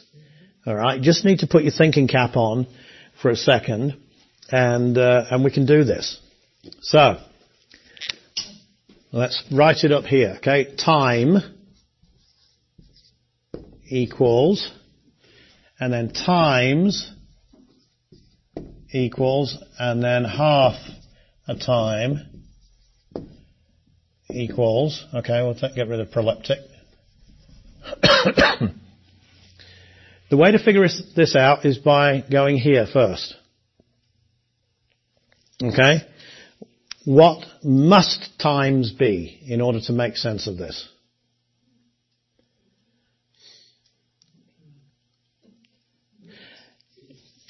Well, yeah, but what must it be? More than one or two. Okay? What if it was 597? Then what would that be? That would be, you got no idea. You know? And what would that be? Well, half of that, but who knows what that is? You know, if that's a year, well, that's, alright, 598 and a half. You see how ridiculous it gets? It's like, well, what's the point of that? You know? In other words, because we don't know what this is, there's only one way of knowing what it is, and that's by making it twice that. Okay? So, let's say times equals 2. Then that equals 1, and that equals a half of 1. And so the whole thing equals 3.5. That's the only thing that can make sense. Otherwise you might as well, not even write it. Because it won't be worth anything. Okay, 3.5. What use is that? Quite a lot of use actually, because it's exactly that time period down there. Do you see? Of the Great Tribulation. See, it fits together, doesn't it? Okay, it fits together. All right. I think we can do this. That's what I think. All right. So, at least what we can do is that we can get to, where I want to get to is the second coming tonight. Okay, and then we'll have to do more afterwards. So, go to the book of Revelation now.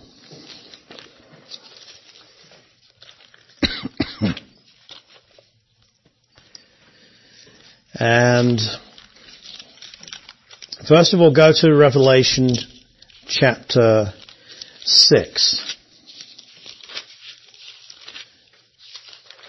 I'm going to give you an interpretation of the Revelation chapter 6, which not every dispensationalist holds. And I might be wrong, but I think they're wrong. And I'll tell you why, because of the way that this escalates, okay? So this is my interpretation of this.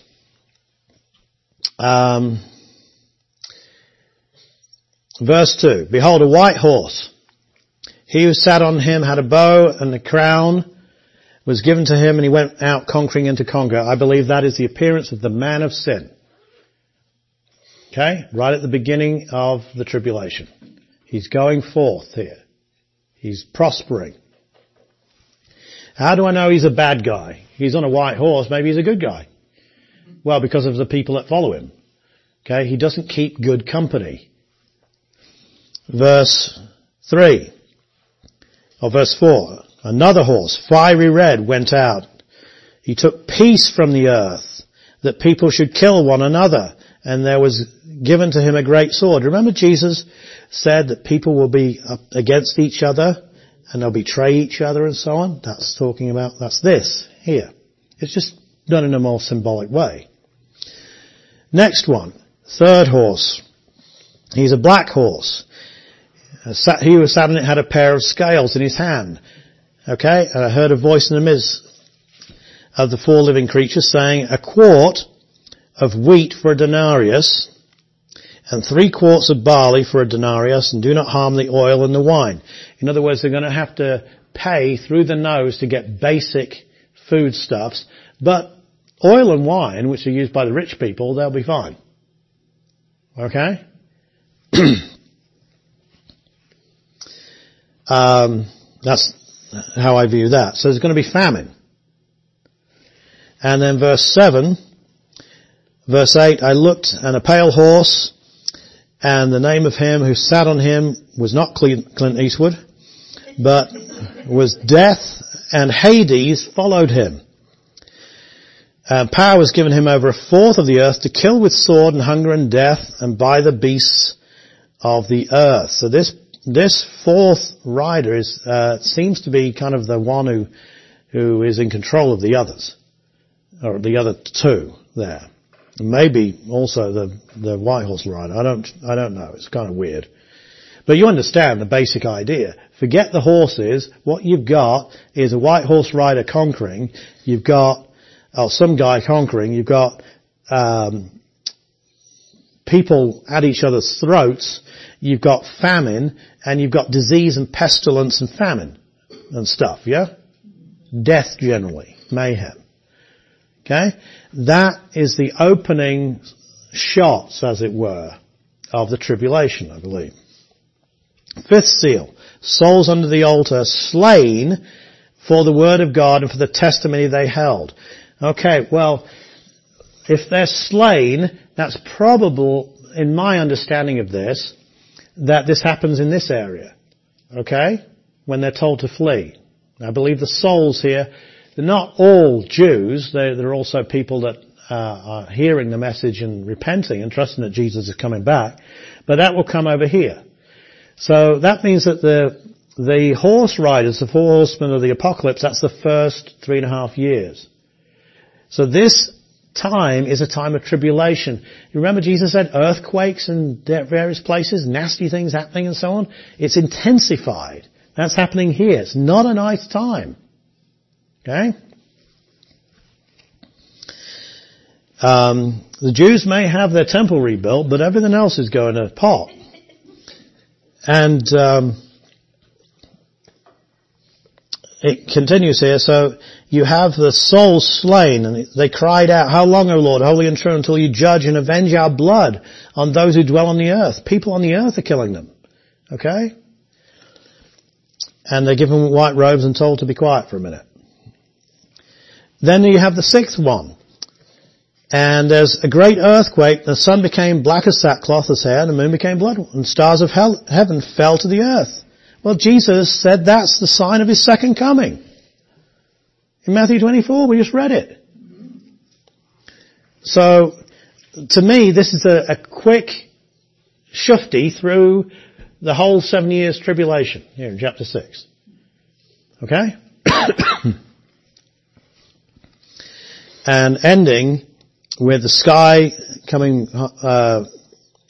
being rolled up, the kings of the earth, the great men, the rich men, the commanders and so on, going into the rocks and mountains, hiding themselves from the wrath of the Lamb, verse 16, that's the second coming of Christ. Okay, the day of his wrath has come. Who is able to stand? Answer, nobody. Second coming of Christ. You read about that, chapter 19, verse 11 and following. All right. Chapter 7.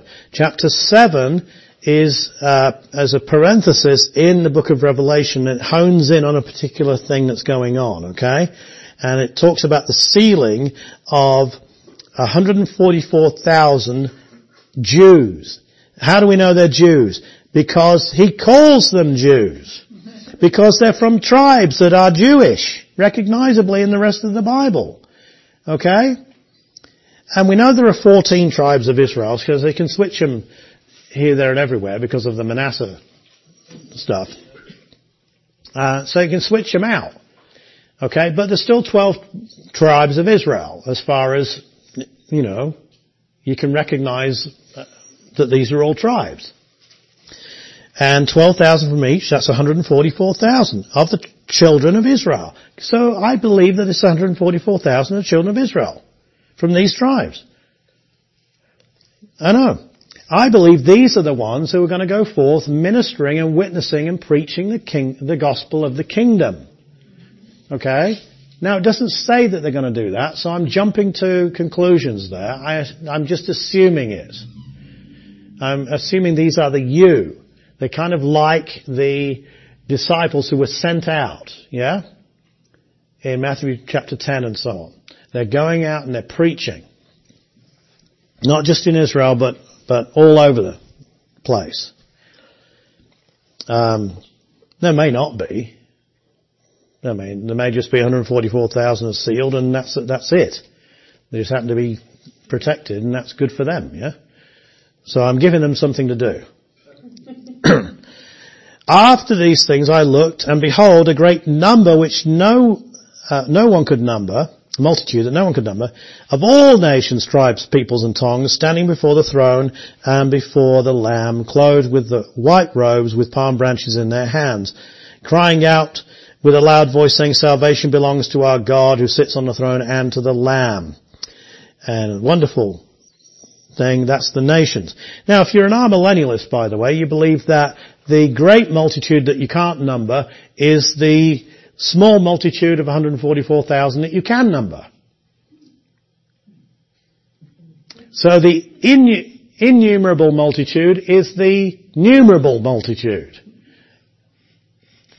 Why? Because they don't believe that there's a future for ethnic Israel, so they've got to spiritualize the tribes there, 144,000, and they do it by numerology, which is not given anywhere in the Bible, and they come up with it's the same as the great multitude from every tribe and nation.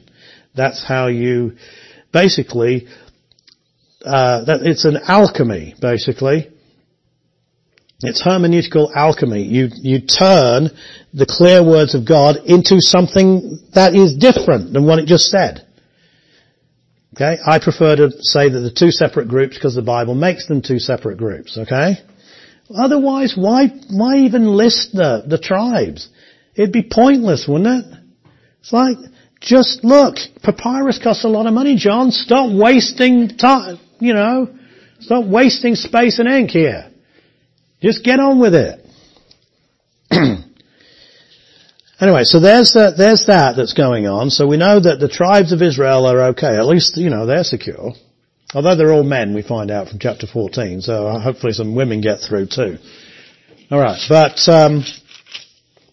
it moves on here, and you have the trumpets going on. There's a lot of nasty stuff going on. Things getting burned up and poisoned and blood, and it's bad stuff that's happening.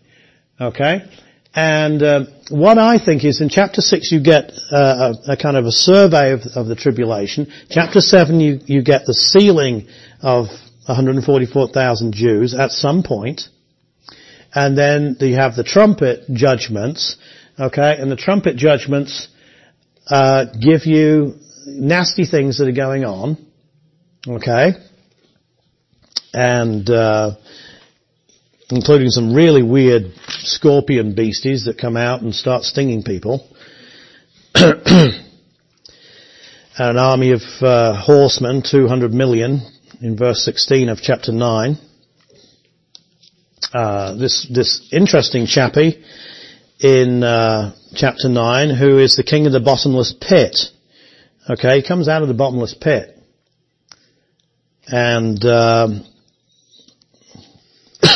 he's an interesting chap. Because later on, this guy who comes out of the bottomless pit is called the angel of the bottomless pit. And he's called the beast in verse 7 of chapter 11. See that? When they finish their testimony, the beast that ascends out of the bottomless pit will make war against them, overcome them and kill them. These are the two witnesses that witness in Jerusalem in chapter 11. Very Israel-centered. Again, I think the two witnesses are Moses and Elijah. I think that's very clear. Moses and anyone else is, I don't understand where your thinking is. Just read your Bibles, for goodness sake. This is not difficult stuff. Who's the angel of the bottomless pit then? If he can overcome these prophets who are calling down fire and turning things to blood, he's a powerful guy. I believe he's the Antichrist. May not be, but I believe he's the Antichrist. Okay, so we're in the second half, probably the tribulation here. Then we have verse 12. We have another kind of parenthesis thing going on, and it's of a woman clothed with the sun, moon under her feet, and 12 stars. It's not difficult to figure out who that is, folks. All you need to do is go back to Joseph's vision in Genesis 37. It's Israel. Okay? It's not the church. It's Israel. Again, why don't people just read their Bibles and believe it? That's not difficult to figure out. And she's pregnant. She's about to deliver. And then you see this fiery red dragon with 7 heads and 10 horns and 7 diadems on his heads. His tail drew the third of the stars of heaven and threw them to the earth. And the dragon stood before the woman who was ready to give birth to devour her child as soon as it was born. This, I think you can figure this out. Personally, as well as this dragon being identified as Satan in verse 9, this is the first coming of Christ. Israel, Christ comes from Israel. Salvation is of the Jews. Alright? So Christ comes from Israel. That's why she's pregnant. First coming, Christ is in the world, and Satan's trying to kill him. And third of the stars of heaven. Who are the stars? Well, in the book of Revelation, stars are angels. Okay? So, at least many times, they're angels. And so these are obviously fallen angels, demons. There were lots of demons around in Jesus' time. You may have noticed as you were reading. So that's what this is talking about. He wants to kill the child. She bore a male child who was to rule the nations with a rod of iron. That's Christ. Second coming. Yeah, he'll do that at his second coming. Her child was caught up to God and his throne. When? When he ascended. I know a lot of details being cut out here, but you get the picture. This is not difficult. Some people say that male child's the church. It's like you want to slap them. It's like, this is not difficult. Why make it so, I don't know. It's just that it's not that hard to figure out. Then the woman fled into the wilderness. Who's the woman? Israel. Fled into the wilderness where she has a place prepared by God that they should feed her there for 1,260 days. Now, did this happen at the first coming of Christ? No. But since God started to deal with the church right after the first coming of Christ, maybe this is going over this and going back to when God is going to deal with Israel again, okay, in the tribulation. If this is a reason for the pre-tribulational rapture, that God is not dealing with the church anymore, so he's free to deal with Israel. Do you see? There's your theological reason for that.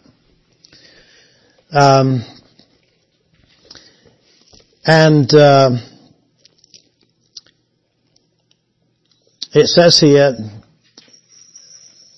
that war broke out in heaven. Michael and his angels fought with the dragon, and the dragon and his angels fought, but they did not prevail, nor was a place found for them in heaven any longer. So the great dragon was cast out. That serpent of old, called the devil and Satan, who deceives the whole world, he was cast to the earth, and his angels were cast out with him. Okay, I'm going to draw this. I believe this happens here. Okay, Satan cast down. And probably downcast too. Alright? Here, 3.5 years. That's why there's a change in the Antichrist. That's why there's a change going on down here. And Israel gets persecuted. And we see it pictured here in what comes up. Because it says, then I heard a loud voice saying in heaven, now salvation and strength and the kingdom of our God and the power of his Christ have come, for the accuser of our brethren who accused them before our God day and night has been cast down. And they overcame him by the blood of the Lamb and by the word of their testimony, and they did not love their lives till death. So there's still some dying and killing going on, okay? Therefore rejoice, O heavens, and you who dwell in them. Woe to the inhabitants of the earth and the sea, for the devil has come down to you having great wrath, because he knows that he has a short time. I know how long he's got. He's got 3.5 years. He's got a time times and half a time, I believe. Okay? Now, when the dragon saw that he had been cast to the earth, he persecuted the woman who gave birth to the male child. That's Israel. He's persecuting the woman. How is he persecuting them? We'll find out in the next chapter, but I'll just cut to the chase and tell you that he persecutes through the Antichrist, who he kind of controls, takes over. Okay? Which is why there's a change in the demeanor of the Antichrist. Okay? And, where am I? Alright, verse 14. But the woman was given 2 wings of a great eagle, that she might fly into the wilderness to her place, where she is nourished for a time, times and half a time. Whoa! From the presence of the serpent. Now you're supposed to know what time, times and half a time is, if you've read the book of Daniel. But some people read the book of Daniel and the book of Revelation, they still don't know what a time, times and half a time is. Why? Because they don't want to know. That's why. But here, the dragon is chasing the woman. The woman is protected for a time, times and half a time. That fits in with this. You're supposed to be able to put this together. From the presence of the serpent. Now you say, well, you've got a woman here who's a weird woman and she's given eagle's wings and she flies. Yeah, because it's a picture. It's a picture of Israel, okay, being assisted by God to flee away from the dragon to a safe place. So the serpent spewed water out of his mouth like a flood after the woman, that he might cause her to be carried away by a flood. Is this a literal flood? I believe it is. You say, well, it's not a literal serpent. Actually, it is. Whether he's got 7 heads or not, that might be a little bit OTT, but but I think the water's literal. He's trying to flood her out. And remember, he says that the end will be with a flood in Daniel 9. Says that. But the earth helped the woman, and the earth opened its mouth and swallowed up the flood which the dragon had spewed out of his mouth. So there's going to be an earthquake, just like with the sons of Korah, although the sons of Korah aren't going to go down, the water's going to go down. And the dragon was enraged against the woman, and he went to make war with the rest of her offspring who keep the commandments of God and have the testimony of Jesus Christ. So he can't get these people of Israel, but he's going against saints elsewhere in the world now. Okay? Chapter 13. We're going to stop after this. Alright? Because my voice is giving up and we're getting late. Then I stood on the sand of the sea and I saw a beast rising up out of the sea, having 7 heads and 10 horns. And we think, oh boy, not again. And on his heads 10 crowns, and on his heads a blasphemous name. Alright, fair enough. But we can be confident because we're going to get an interpretation. So just stick with it. Now the beast which I saw was like a leopard. His feet were like the feet of a bear, and his mouth like the mouth of a lion. And the dragon gave him his power. So it's a him. His throne and great authority. And I saw one of his heads as if it had been mortally wounded, and his deadly wound was healed. Now, just, with the Hydra, you could cut one of the heads off and it would die. Okay? You just had to get the right head, because the others would grow back again. So this, if you like, he gets the right head, because this thing dies. This man dies. The deadly wounds healed. Oh, hold on, if he dies and the deadly wounds healed, that means he rises from the dead. That's interesting. And all the world marveled and followed the beast. Well, he's called the beast. Okay? Now maybe he's called the beast because he's called the beast and he's a weird beast in 13:1, but just notice that, okay? So they worship the dragon. This is what Satan wants. He wants worship.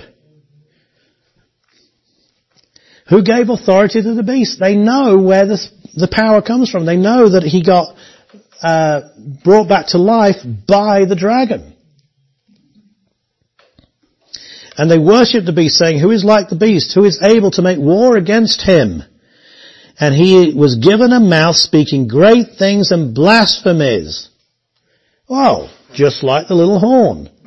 Just like the man of sin. You can make a connection. It's not that difficult to make these connections, folks. And he was given authority to continue for 42 months. How long is 42 months? 3.5 years. 3.5 years. All right. That fits right in with here, doesn't it?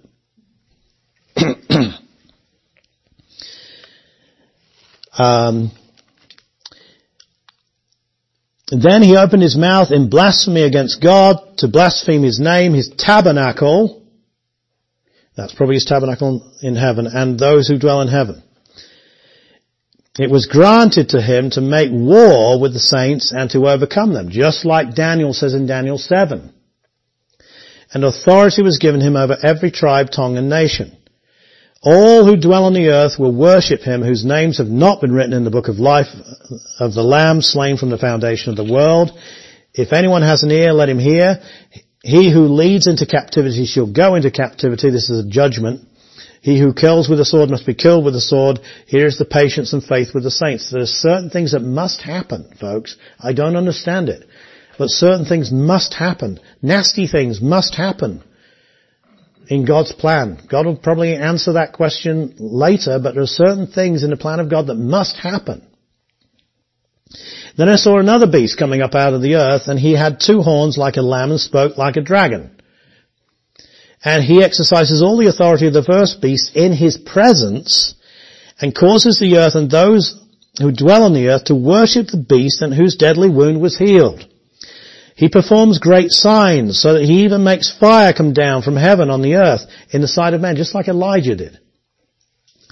And he deceives those who dwell on the earth by those signs which he was granted to do in the sight of the beast, telling those who dwell on the earth to make an image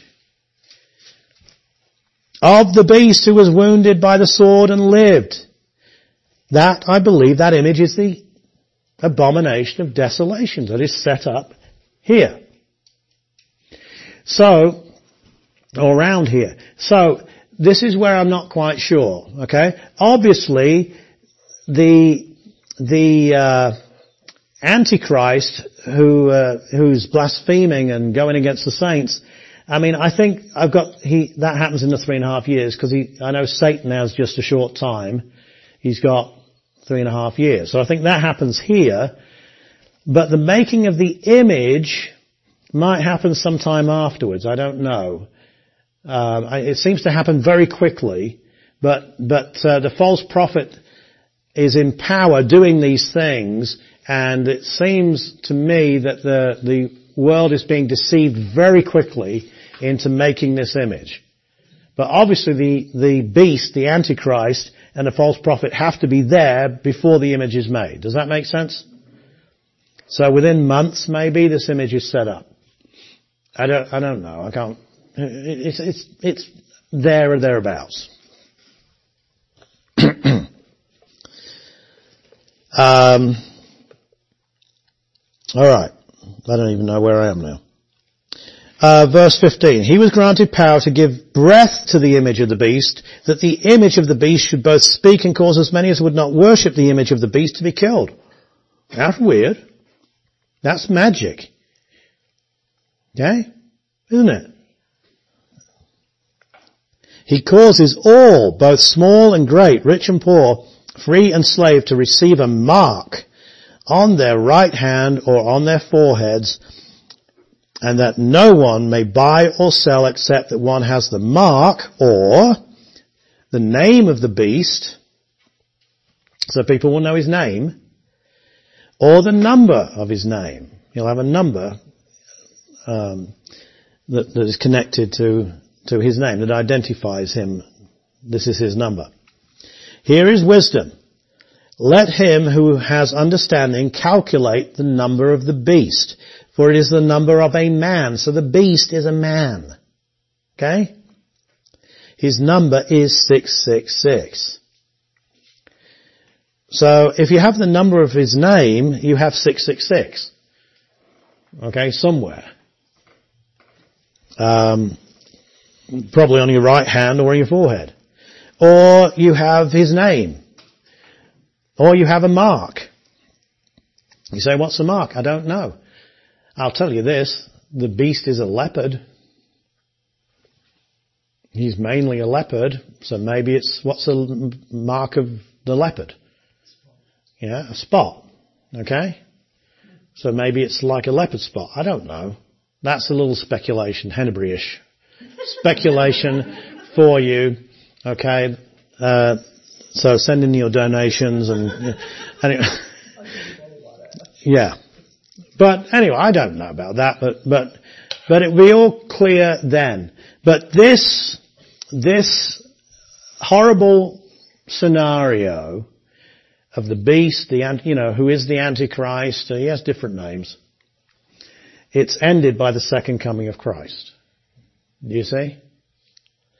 That's when salvation comes to the saints of God, who are Israel, but also, of course, many people that are converted through the testimony of the 144,000 and of the preaching of the gospel that goes forward.